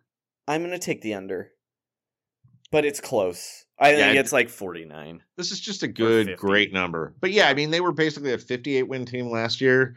I think they'll be like a 53 win team. But again, all these teams very close. They're in the Vegas zone, right? Mm-hmm. All of these teams are in the Vegas zone for sure. All right, your Golden State Warriors, Sean. Last year they went 39-33, which doesn't that seem like it was a much better record than they actually were, considering we watched every single game? Yeah, I was like, what? They were 8th in the West, good for approximately 44 wins. They lost 2 play-in games and missed the playoffs. They had the 20th best offense in the NBA and the 5th best defense. They said goodbye to Kelly Oubre Jr., Tsunami Poppy himself, Kent Bazemore, Eric Paschall, Nico Mannion, and our man Alan Smailagic. May he rest in peace. Can't believe he died. Yeah, Sean, who are they bringing back? They've got some new ads. They've got Otto Porter. They've got Nemanja Bjelica. Mm-hmm. They've Bjelica. Bjelica? Yeah. Okay. I'm going to keep screwing that up, but I do know how to spell it. Jonathan, and then rookies Jonathan Kuminga, Moses Moody, and they'll be coming back in January. The greatest man in the NBA, Klay Thompson. Sean, you forgot one of your favorite players ever, Andre Iguodala. Oh, Andre Iguodala's back. That's right. Also, Chris Chiozza. You forgot Chris Chiozza. I mean, do we know who's the last guy? It's probably going to be Avery Bradley. No, Chris Chiozza is on the two-way. He's one of their two-ways. They have a two-way and a 15th roster left. The one two-way is going to go to Michael Mulder. Yeah, I was going to say, can Mulder get the two-way? Yes, but he's the I didn't know if you were eligible if you've played in the Futures game. Sean, my question, how happy are you that you never have to talk about Andrew Wiggins' beliefs about vaccines ever again? I'm so happy. It's never going to come up again. Sean, people have been asking us to do a Watching Wiggins. No. I don't have the song on me at the moment. Okay. Do you want me to sing it? Sure. Okay. We are watching Andrew Wiggins. He can't shoot. That's it. Good job. Thank you. So you tried to get a religious exemption that we would not have to do Watching Wiggins. Oh, wait, hold on. Yes, I tried to. I did have it. I did try and get a religious exemption because something we learned last year is talking about Andrew Wiggins is incredibly boring. And also, I guess he's vaccinated now, so yeah. He just wasn't that bad last year. We thought he'd be terrible. And then we thought this vaccine thing would be terrible. And it kind of was, but now he just got it. So yeah, I just don't care. So what did he say in the press conference? He has an He says he once had a bad reaction to Tylenol, so he only puts natural things in his body, but also keeps an EpiPen around. The most natural thing you can have. You know what? Here's what I got to say, Joey. I don't care. And neither do I. That concludes Watching Wiggins.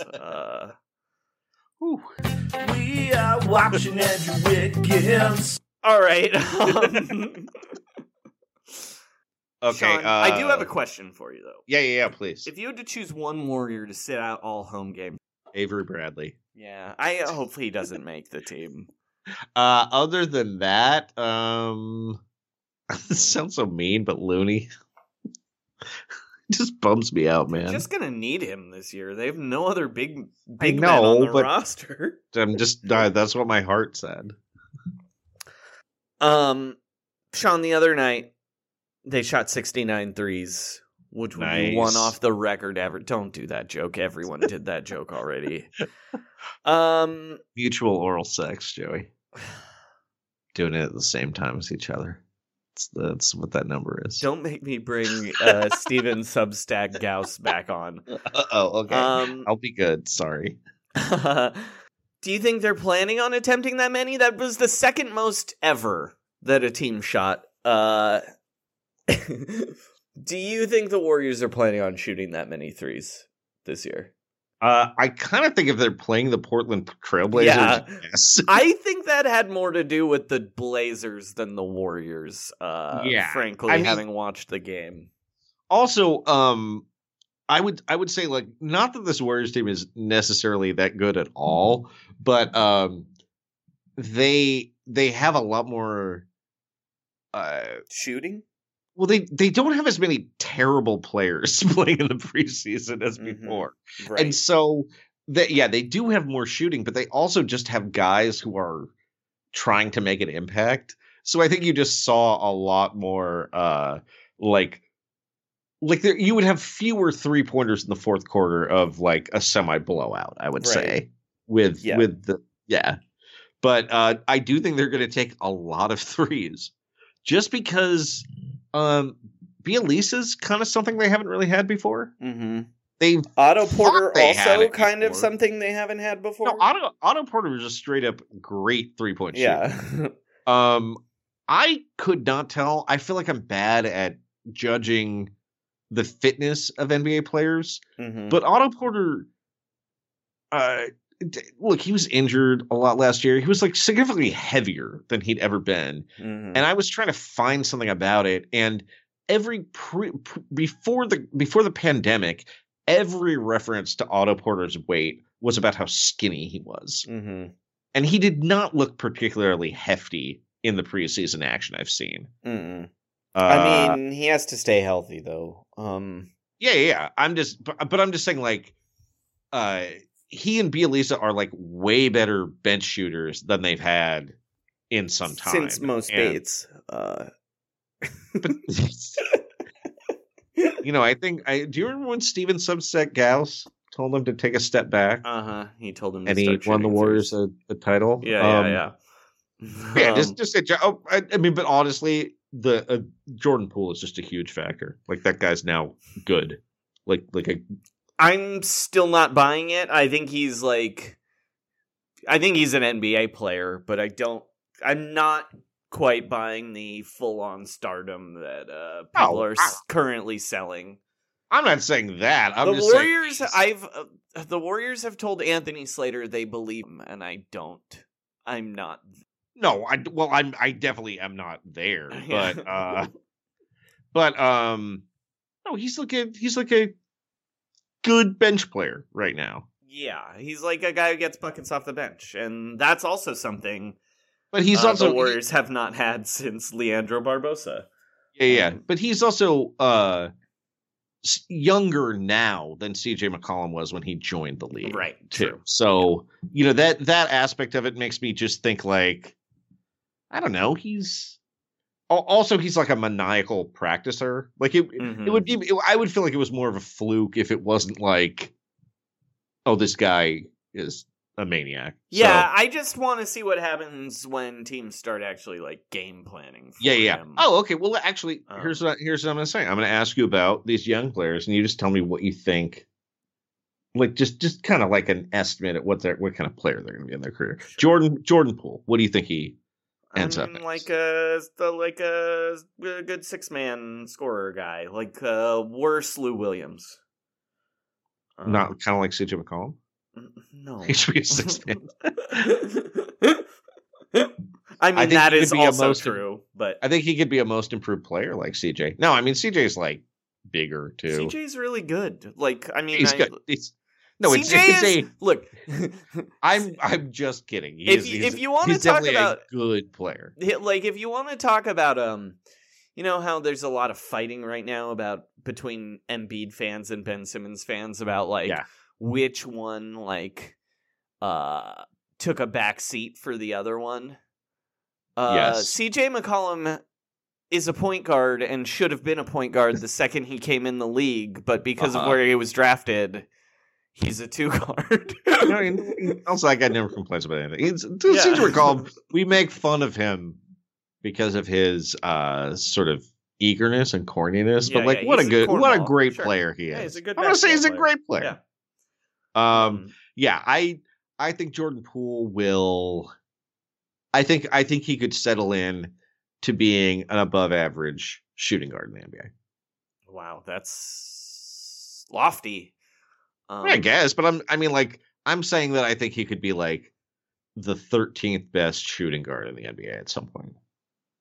You know what I mean? Sure. Okay. Not like an all-star, but an above average guy at his position.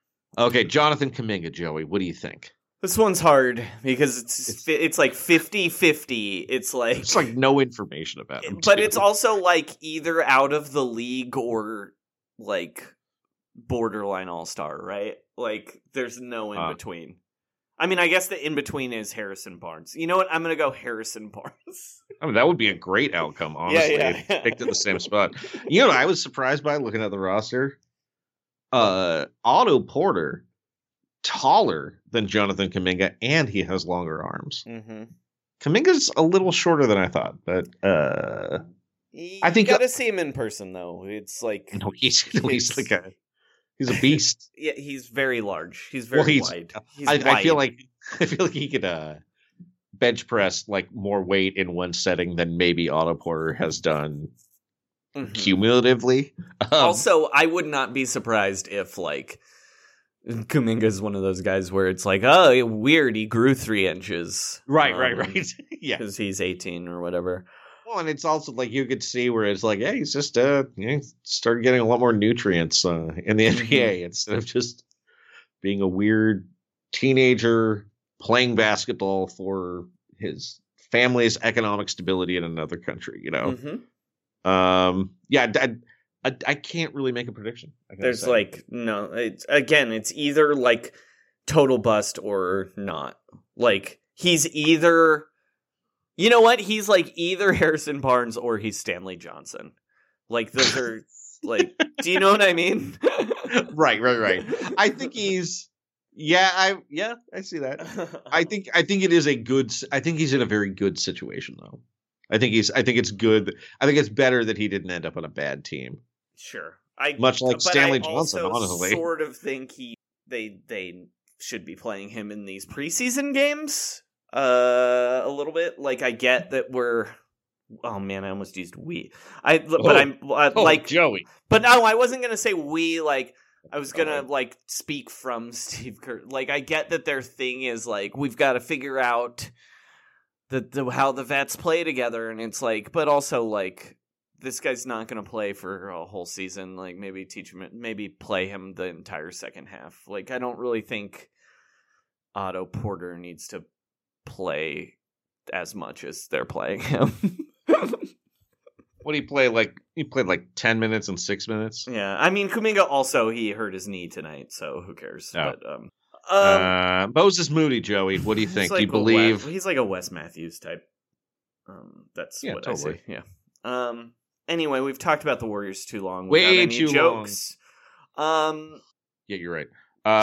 Over under. Oh yeah. No. We do Sopranos first. Oh yeah, we'll do Sopranos first. Yeah, I'm gonna say that I don't know if this team or if I'm thinking about Joe Lacob specifically. I think the Warriors are the CEO of Whippistics. the pump and dump stock that Christopher Moltisanti pushes in season 2. And I feel like they're light years ahead. Mm-hmm. And they're going to add some more bullying. Yeah. This one is also easy. The Golden State Warriors are the Chris Messina's character, Jane Fonda's son, Reese Lansing, the president of AWM, and Jane Fonda's son, like a huge tech dick who's always wrong. Hear that? Love it. All right, over under, Sean, the number is 47.5. I'm gonna say over, but like Steph Curry misses 10 games and they're under. You know what I mean? Mm-hmm. It's I think it's a good number though. 48 win ass team. They won effectively 44. 44.5 if you were extrapolating it. I'm gonna take the under, but only by half a game. Ooh. I think they're winning 47 games. Yeah, I think they're winning 48 games, so I guess we're this is where we fight. Okay. I just don't think Steph is going to be able to have the year he had last year again. I think that's right. Mainly I think they will just I think they are going to raise the floor. This team is much better than they were last year, though, for sure. Well, I would just say Otto Porter's healthy and Bjelica are healthy. They just played a lot of terrible. they just had a lot of minutes go to terrible players last year. Yeah. And that's not going to be the case this year. I so mean, the person we didn't talk about at all, Sean. Klay Thompson? Here's the question. Uh-huh. How much is James Wiseman going to play for this team? God, I forgot he was on the team, dude. I will be honest. He did not even cross my mind. Because he was he was really terrible last year. Like, Kelly Oubre combined to make them lose way more games than they should have last year.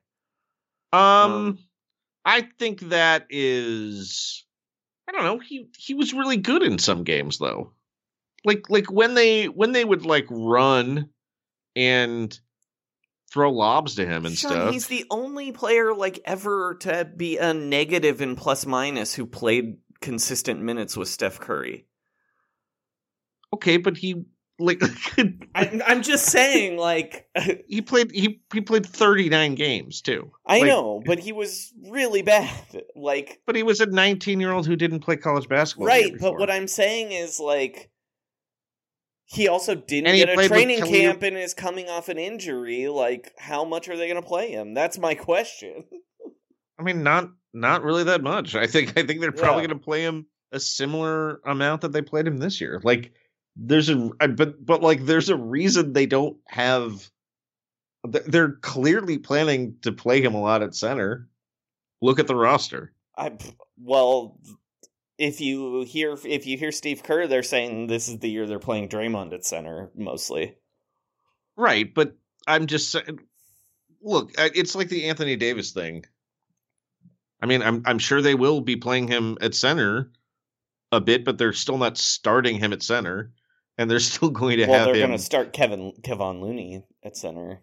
That's what I'm saying. Yeah. So if he doesn't start at center and he's going to sit for 18 minutes a game, that's 24 minutes that he won't be playing center. Mm-hmm. So, I mean, there's definitely some space for him there. But I don't know. They were definitely better without Wiseman, but if you look at the players that played a lot for them last year, it's crazy. It is crazy how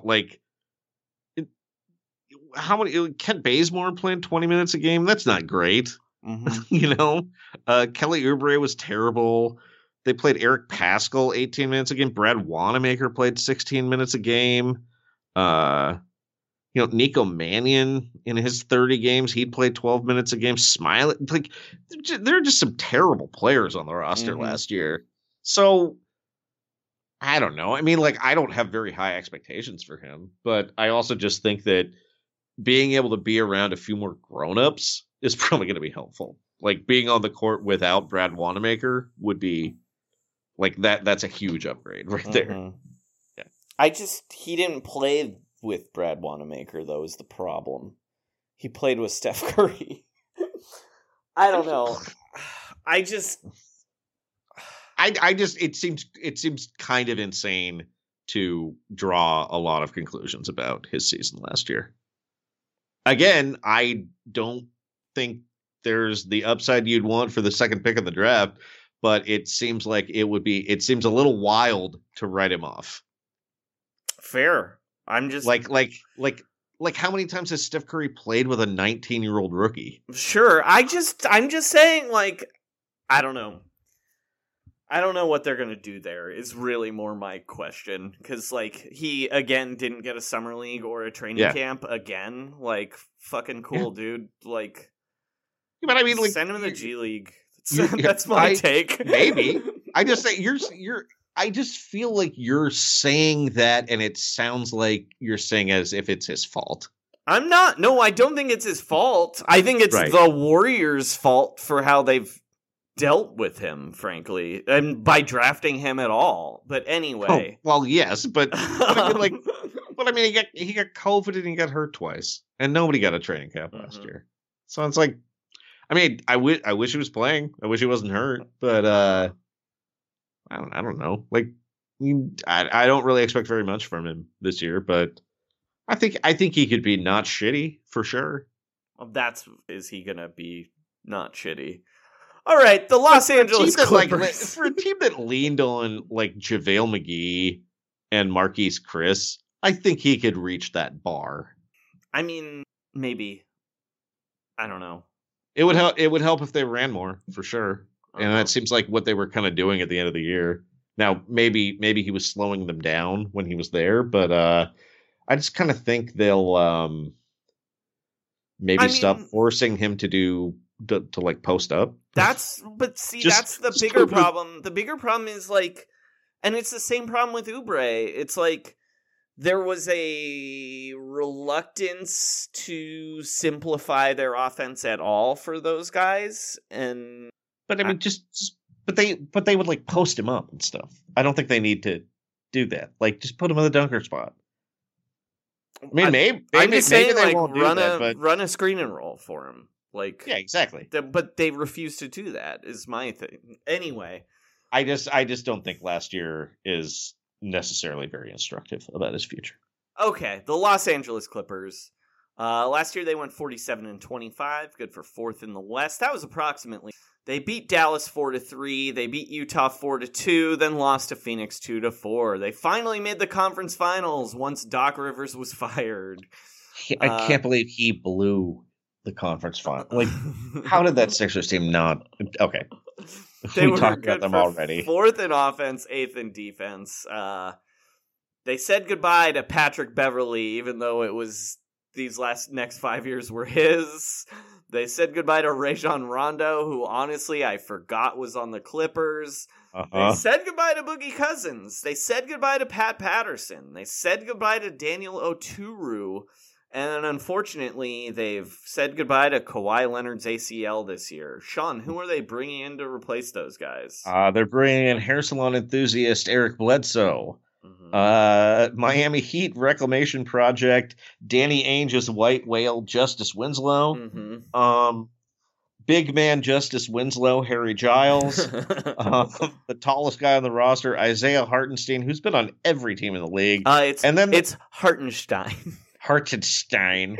Then they have rookies Keon Johnson and Jason Preston, both late first-round picks. I think Jason Preston was a first-round pick. And thousands of urinals. Yeah. My first question for you, Sean. Is this the season the perfect Paul George situation? Oh, yeah. It's perfect. It's perfect. He can cook. There's no pressure there. The Clippers' offense, kind of in general, is... I mean, this is probably not a great sign going forward, but it's kind of a better offense when it's Paul George, like, spreading things around. Quarterback Paul George with the team they had in the playoffs. Look, Kawhi is like a devastating scorer, and he's very effective, but not a good passer. Actually, not the way, like he passes, but he passes as like a last resort. Whereas Paul George seems like kind of likes to pass because Paul George is a weirdo because he's sort of like a person saying like, look at me, don't look at me, look at me, don't look at me. And that's kind of how I think just like he and Kawhi don't necessarily complement each other that well, even though they're like life partners, I guess. But yeah, it's perfect because almost anything is a success unless they miss the playoffs. He appears healthy and not injury prone compared to the other guy. Also, he and Kawhi are locked up for so many years right now. Right. They both signed extensions. And it's kind of like I think Paul George is not, maybe the best clutch player in the playoffs, but I think he's like a great guy to keep Eric Bledsoe and Justice Winslow engaged. Like they're going to get the ball. You think Justice Winslow's going to play? I mean, I don't really know what's wrong with him. But yes, he's his body is broken, Sean. Right, but like, wasn't he not hurt at the end of last year? I kind of have I don't really know what's going on with him, but I thought he was like capable of playing last year, but he just was just out of the rotation in Memphis. Mm-hmm. So he, I think one thing that makes it sound like he, what is this? Sorry. There's an article where someone mistakenly misreads an injury that Justice Winslow had and says that he had hip replacement surgery. Mm-hmm. He did not have hip replacement surgery. No. Like, he would not be a basketball player anymore. And I think for whatever reason, the Google PageRank of it, this guy misreading a typo. If you look at Justice Winslow injuries, it's like, yeah, his hip replacement. Is he going to be able to come back from that hip replacement? He had a hip displacement. Uh-huh. That is what happened, which is a bad injury. Like, definitely a hip displacement is rough and hard to come back from. Mm-hmm. Maybe he did get a hip. Maybe I'm wrong about this. The LA Times said he had hip replacement surgery. Okay, I don't believe in him anymore. Yeah, why would you? He hasn't played basketball in 5 years. Did he? Is he playing in the preseason? He scored 4 points this week, 4 assists, 7 rebounds. I think he's going to play a little bit, but I just think he fits well with the team because this is like the perfect team to just be like, yeah, this guy's weirdly like a power forward, but he's kind of also the backup point guard. And he's kind of never going to shoot, but he's going to get lots of rebounds. And he's on a team where it's like, yeah, dude, pass to any of the other 4 guys at any point that he's on the court. Everyone else wants to shoot more than him. Here's he's like my a good biggest question about this team. Yeah. Is historically... Reggie Jackson. He kind of wilds out after getting paid. Is he about to wild out again? I mean, yes. He's definitely going to do that. No, there's a lot of guys you cannot count on. Is Nick Batum going to turn it back into Charlotte Bobcats? I mean, I honestly think there's like more variability with this team. What's so weird to me though is how much everyone just loved Nick Batum. Mm-hmm. There were guys just talking about like, oh, Nick Batum changed my life, man. Like I wouldn't be the player I was today. Who was it? Yeah, this is like Boris Diaw shit, dude. Yeah, Terrence Mann was just like, oh, the best teammate I've ever had. Yeah, no, this is like straight up Boris Diaw shit. Except the problem is Nick Batum went to the Clippers, not the Spurs, and now Kawhi is hurt. Is he going to become a lazy Frenchman again? That's my question. Yeah, that's true. I don't know. I mean, I just kind of think that even with them, they're bringing in bad injury vibes guys, but Eric Bledsoe's the only bad vibes guy, I think. Well, of these dudes. Reggie Jackson's the ultimate bad. Oh, I'm just thinking of guys they brought in. Sure. Yeah. But I'm like, but Rondo, Beverly, and Cousins out, I almost feel like that's a vibe improvement. And the other thing about the team is, I think they got a bit of a steal with Keon Johnson. I would say a guy I would have been fairly pleased with the Warriors taking like 10 picks earlier. I don't think he knows how to play basketball yet is the problem. What I will say is this team has the weirdest, longest tenured player in the NBA. Sean, do you know who their longest tenured player is? I do. Tell the listeners. Zubac. It's Ivica Zubac. Yeah, that's correct. A man you might remember from being on the Lakers 4 years ago. Yeah, and he was traded for Mikey Jaws himself, Mike Muscala. I can't play that rap right now. Nope. All right, Sean, my last question for you is, will Steve Ballmer go to any of the previews for Billy Crystal's musical, Mr. Saturday Night, during its trial run in Massachusetts. He will not, Joey. He's not going. But will Daryl Morey? Yeah, he'll be there. He did a disguise. He's like, I can't be tampering here with another musical. You know what's a weird thing about this is a crazy thing. Well, Chris Paul? Didn't Chris Paul say Billy Crystal was his family during the NBA Finals? Yeah, Chris Paul's gonna go. Yeah. It'll be a healthy scratch for a game. Did you know that Keon Johnson, 2 months before high school, had a terrible fireworks accident? Yeah, he broke 4 of his fingers. He was knocked unconscious and thrown 10 feet and had to have emergency surgery to avoid the amputation of his fingers at like age 13. But he seems fine now. But again, be careful with your fireworks, people. This is our special 4th of July episode of Red Bull Rock. It's like Ted Lasso. Yeah. All right. Sacramento. Sorry. We got to do the stuff. Oh, yeah. Sean, who's the soprano? This is Steve Buscemi's character, Tony Blundetto.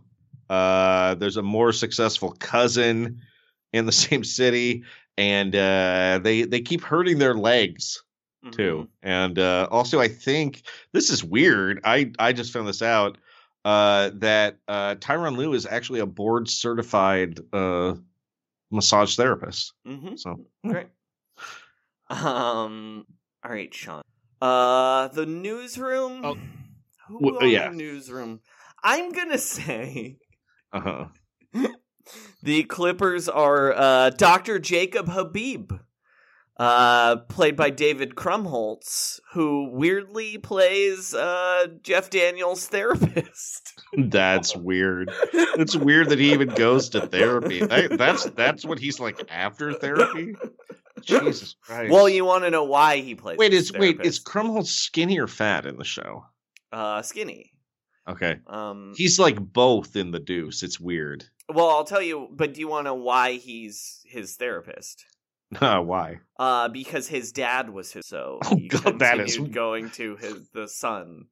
So this is like if Doc Rivers was your therapist and you started seeing Austin Rivers. Well, instead. no, but to me this is like you signed up to have Kawhi Leonard be your star, and now it's Paul George. You know what I mean? and then also Nick Batum's son, Terrence Mann. He's your other star now. All right, Sean. Over under 45.5. I can't believe I'm saying this, but I'm going over. I've really talked myself into this team, and I will not be surprised when they win 40 games and then make a historic play-in run to the 8 seed. But I'm going over. I think they can win. It's just a little too low for me. I am taking the under. This team is a disaster. This is Paul George isn't like a healthy guy, and then what happens when Paul George gets hurt? This is like a 15-win team without Paul George. They got a lot of guys. They have a lot of good role players, sure, but like if Paul George gets hurt, what happens here, Sean? It's like, who's the president? After that, this is right. This is a bunch of secretaries of agriculture. Fucking here. Reggie Jackson becomes the fulcrum of your offense if Paul George gets hurt. Like, I just think Paul George could be like a top 5 player in the NBA this year, and that should be enough to win 46 games. I just think he's gonna miss 30 games, and they're fucked. I think he might miss 10 games. He's gonna be empowered by no Kawhi. We'll see, dude. I mean, I am overrating Paul George probably, but I think you're maybe. I don't know. I can't think of how many. I don't have a good sense of how many games Paul George actually does miss every year. It's kind of a lot, I think, but I mean, I don't know. He missed 18 games last year. He missed 34 games the year before. Now, before that, he had a 4-year stretch where he was 81, 75, 79, 77 games. Yeah, you gotta probably pencil him in for missing a good 15. That's right? What I'm saying. Yeah, like, there's no way they win those 15 games. He so I'd say they're 2-13 in those games. Yeah. So what do they have to do to hit the over? That's 34 and 23 to hit the over. Mm-hmm. I think they can do that. I think it's just low enough. I mean, dude, this is my worst bet. I'm gonna say people with their best bets. But yeah, I'm going over. All right. I don't know why I find this team charming when I normally find them repulsive. All right, the Sacramento Kings, good for 12th were 12th in the West, approximately 35 wins. They went 31 and 41. They haven't made the playoffs since 2006. They had the 11th best offense. I'm shocked by this, but the 30th best defense. I'm not shocked by that. They said goodbye to Hassan Whiteside, Delon Wright, and one of my favorite non-NBA players, Kyle Guy. They said hello to Tristan Thompson, Alex Len, rookies Davion Mitchell and Neemias Queta, and then weirdly they kept everyone that you'd think would have left. And then they also did not trade Harrison Barnes for 2 first-round picks last year at the deadline. That's probably gonna be a mistake. Wait, right? someone offered them that? Yeah, multiple teams did. 2 first-round picks? Yeah. I mean, they were, like, protected. I'm pretty sure the Sixers offered them 2 first-round picks. He'd be good on that team. You know, he plays power forward now, so that's perfect for them. Sean. What's the deal with this team? I don't get it, man. They're like the worst kind of bad team. Because normally you have these bad teams, but you've drafted highly enough that there's like. Here's my number one question. Okay, why the fuck is Luke Walton still the coach of this team? So here's my theory. It's that the rest of the organization is so chaotic that he is just dodging the firing because other people are getting fired above him. And no one particularly wants to commit to a new coach because, like, you know, like they got rid of Vlade and they have a new general manager who's clearly not particularly empowered. Mm-hmm. Right? Like Vivek is the boss. Right. Or possibly like wasn't there some like ultra powerful like marketing executive? Yeah, there was like a lady that? He really liked. I forget. I mean, I just think no one's really in charge. And well, and the fact that it's the weirdest thing to me is that I'm pretty sure Vivek doesn't like Luke Walton. No one does. No one likes him. But it's like, we'd have to find someone. Like, who else even wants this job? Are they still paying George Karl? I don't think they're paying George Karl. Maybe. They're still paying some coaches, right, though? Like, are they still paying, what's his name, the guy after George Karl? They fired Mike Malone to get George Karl. Dave Yeager? Yeah, that's who they're still paying, right? I was going to say Minnesota Frank Vogel. Okay, George Karl, his contract expired at the end of the 2019 season. Okay. But they're still paying Dave Yeager. He was fired. Yeah. He was they fired George Karl 1 game shy of coaching his 2000th game in the NBA. But as far as I could tell, he still had. I mean, unless this contract was considering the 14-15 season, they paid him until at least 2018, if not 2019. Yeah, are they paying Dave Yeager still?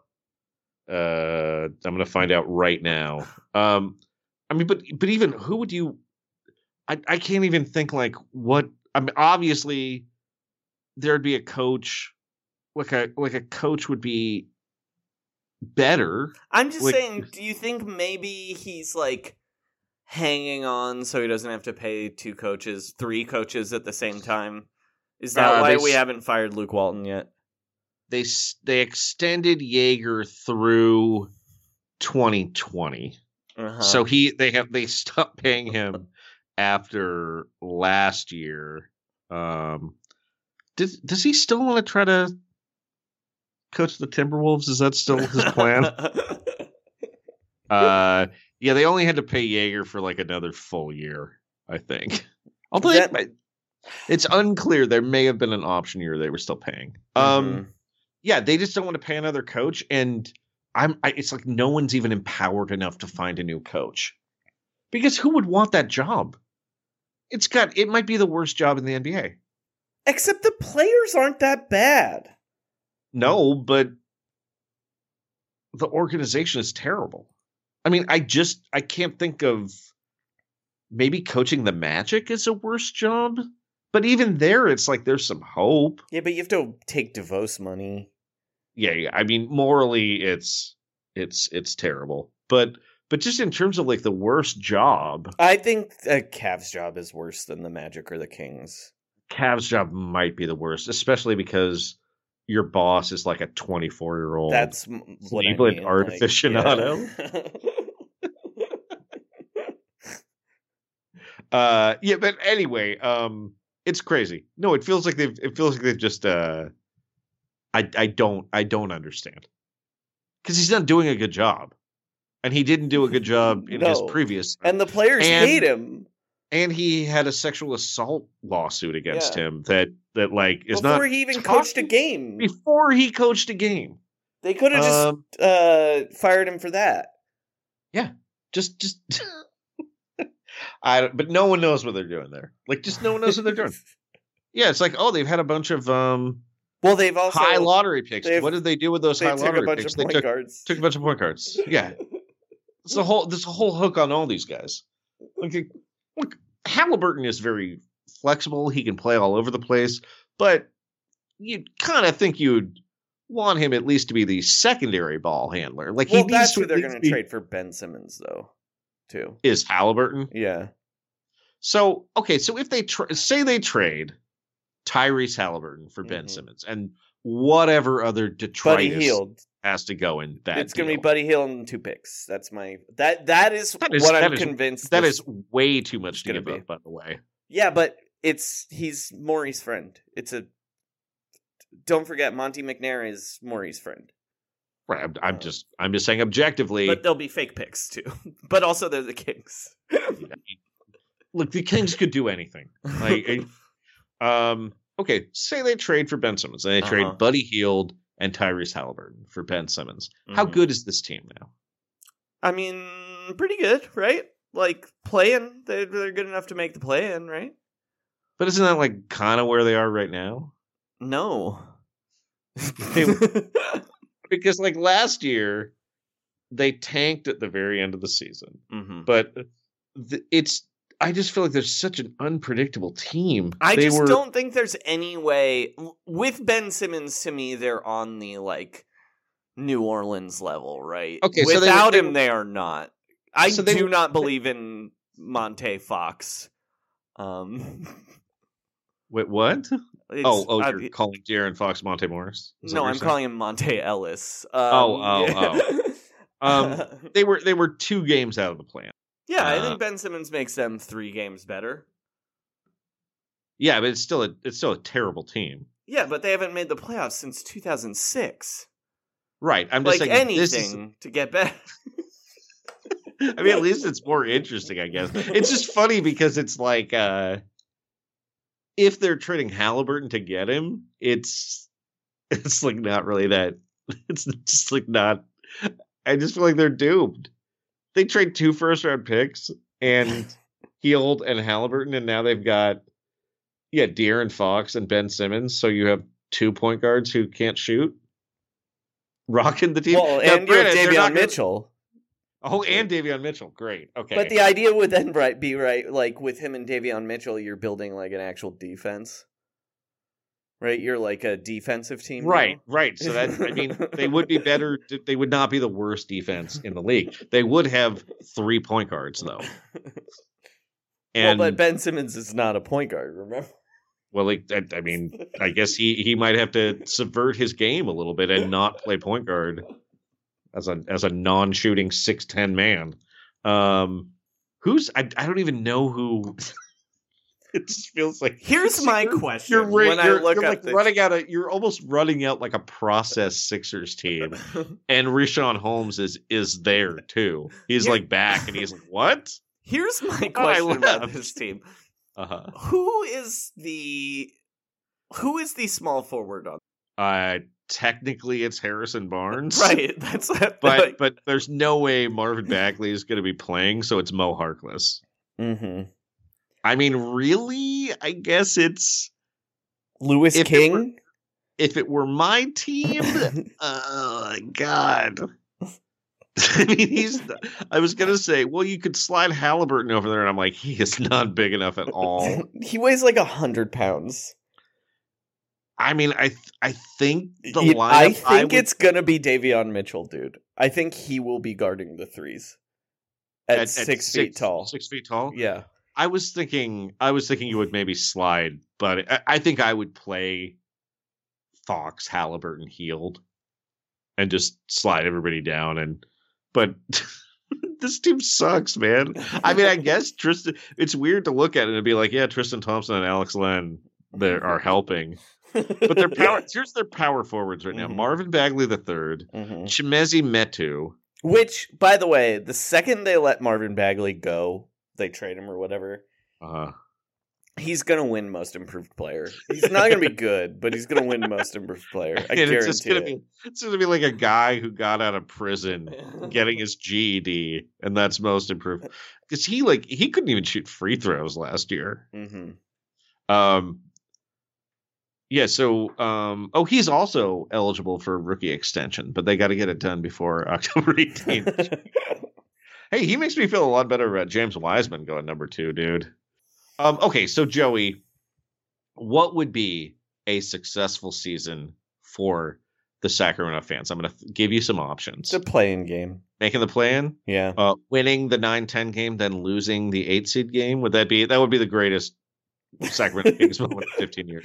What about if they just reopened the Murder Burger in Davis? That'd be pretty good, right? What about John McRae from Cake sits like not courtside, but like in the 4th row? Luke Walton gets fired. That might be the best. Yeah, I think that's the best thing that could happen. Gray Davis goes to a game and gets booed. Former governor, disgraced recalled governor. Well, Gray Davis. You know what's going to be very funny is that they're going to end up tanking, right, to try and get the number 1 pick. That's what's going to happen here. If they don't trade for Ben Simmons. Those are the two options, right? Tanking or Ben Simmons. I don't think they can tank hard enough. I mean, I guess they could just dump Hield and Barnes, and then the entire team is guards and Richaun Holmes. Guards and centers. It's point guards and centers. I don't even understand why they re-signed Richaun Holmes. Like, I love Richaun Holmes. I think he's a very good player, but like, what's he doing on this team? Like, do you know what I'm saying? Like why would they? I mean, they're the Kings, right? But what I'm saying, yes, but like, Richaun Holmes should be on like the Hornets or whatever. You know what I mean? Like, yeah, that guy's like a good big that helped them finally get over the hump to make the playoffs. Well, I do agree with it, but I mean, the real reason was they didn't really have to pay him that much. Yeah, I mean, he's 27. They got his like age 28 to 31 seasons. It is a depressing signing, him coming back there, because also it's like they announced it at a certain number, and then it turned out it was like $2 million a year less. So he's making like the worst kind of contract to have is like a 4-year, $47 million contract where you're like it's either too much or too cheap, and like, God, I mean, that's what the Kings are. The Kings are just settling all the time. Just like, well, we can't do any better than this. Like, I understand that maybe DeLon Wright didn't match their plans. Right, because they drafted Davion Mitchell. But man, trading him for Tristan Thompson, That is a bummer. That is a giant bummer. Like, and I don't even love DeLon Wright that much, but Jesus. Like, Tristan Thompson is such a Sacramento King. Like, they got rid of Hassan Whiteside and they added a Tristan Thompson. Like even a guy like Alex Len, I'm happy he finally got some money, but like, they just get these guys who were like reclaimed in other teams and now come to Sacramento to just wallow. Mm-hmm. God. All right. So Sean, who's the soprano? Artie Bucco. I think that's pretty obvious. Mm-hmm. Just like can never get it together. Never hits rock bottom though. That's the key. Gets rock bottom, occasionally has aspirations and is slapped back down by life and or Tony Soprano. I mean, Artie Bucco is 12th place in the Sopranos conference. Mm-hmm. But every year. All right, Sean, the Sacramento Kings on the newsroom are very clearly BJ Novak's character, Lucas Pruitt. He's on the show? Yep. He's a, here's what he plays. He plays a young libertarian who's trying to buy the news network, whose views on citizen journalism clash with Charlie, Will, and Mac. All right. Charming as ever. BJ Novak, always beloved on screen. Under, Sean? It's what's the number? 36 and a half. That's an under for me. I think it could go real bad, but not bad enough to get the first pick, unfortunately. Just bad enough to draft 7th. I'm also taking the under, and that's our episode. Sean, did you write a song? Yeah, in honor of the Sacramento Kings, I wrote a song. It's a version of The Distance by Sacramento's greatest musical export, Cake. It's called The Business. It's about Vivek. Yeah. Oh, it's not about your... No, it's not. Which was also called The Business. Called The Business. And then as for COVID me... put us out of business. As for me, you can follow me on Twitter at Frankie Muniz, who on September 29th, I tweeted, "I still like to go fast. Trust the process. Trust the process. And shut it down. Let's all fire Luke Walton." Yeah, god damn it. Reluctantly crouched at the golden one, sweat glands perspiring, not firing Walton. Buddy Hield scowls, the ball goes up. The guy that he's guarding goes straight to the cup. He's inept with maneuvers, Vivek can't tank. He signed veterans, but they've always stank. He's the Heisenberg of bad team chemistry. Drafted a rapper instead of Luka D. As they roll through the season, the crowds go down. Stars contracts expire and they get out of town. The arena is empty, except for one guy still scheming and dreaming. He's 5.5 feet high. Boogie has left town and Tyrese has come up. The new arena has a robotic pup, but he's losing, confusing, and spinning some yarns. And thinking about extending Harrison Barnes. 'Cause he's running the business. He's not drafting for need. Fired Mike Malone. He was a gain out of the 8th seed. Because he's wheeling and dealing and dummy style stunts. He's hiring and firing and falling on his ass. He's running the business.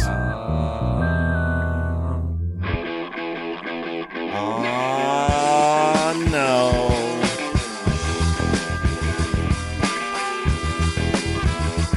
No trophies, no playoffs, no awards, no respect. He's haunted by leads they cannot protect. Soul-crushing failures, he's ruining lives. Still thinks that his defense should play 4 and 5. In his mind, he's still coaching. Goes in 7th grade. He hopes Malcolm Gladwell remembers his name, but he's weeping and sleeping and plotting a trade. He's making sure Ariza and Dedmon get paid. Their wins have gone down and the team always sucks. And we're pretty sure Luke Walton is a cuck, but he's panicked, pedantic, hanging in Old Town and running the team further into the ground. 'Cause he's running the business. He hates Buddy Hield. He's always on the wrong end of every deal. Because he's texting and flexing and shaking KJ, he doesn't know how Bull Dunn got away. He's running the business, he'll never succeed. He's running the business. He's running the business.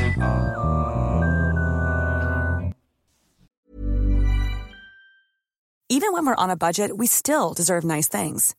Quince is a place to scoop up stunning high-end goods for 50 to 80% less than similar brands. They have buttery soft cashmere sweaters starting at $50, luxurious Italian leather bags, and so much more. Plus, Quince only works with factories that use safe, ethical, and responsible manufacturing. Get the high-end goods you'll love without the high price tag with Quince. Go to quince.com/style for free shipping and 365-day returns. Even when we're on a budget, we still deserve nice things. Quince is a place to scoop up stunning high-end goods for 50 to 80% less than similar brands. They have buttery soft cashmere sweaters starting at $50, luxurious Italian leather bags, and so much more. Plus, Quince only works with factories that use safe, ethical, and responsible manufacturing. Get the high-end goods you'll love without the high price tag with Quince. Go to quince.com/style for free shipping and 365-day returns. The secret to summer-ready skin is here. Osea's #1 best-selling Undaria Algae Body Oil, clinically proven to instantly improve skin elasticity and transform dry skin to silky, soft, and unbelievably glowing. Its signature scent of freshly squeezed grapefruit, cypress, and mango mandarin transports you to sun-kissed summer days. Get healthy, glowing skin for summer with clean vegan skincare from Osea. Get 10% off your first order site-wide with code GLOW at OseaMalibu.com.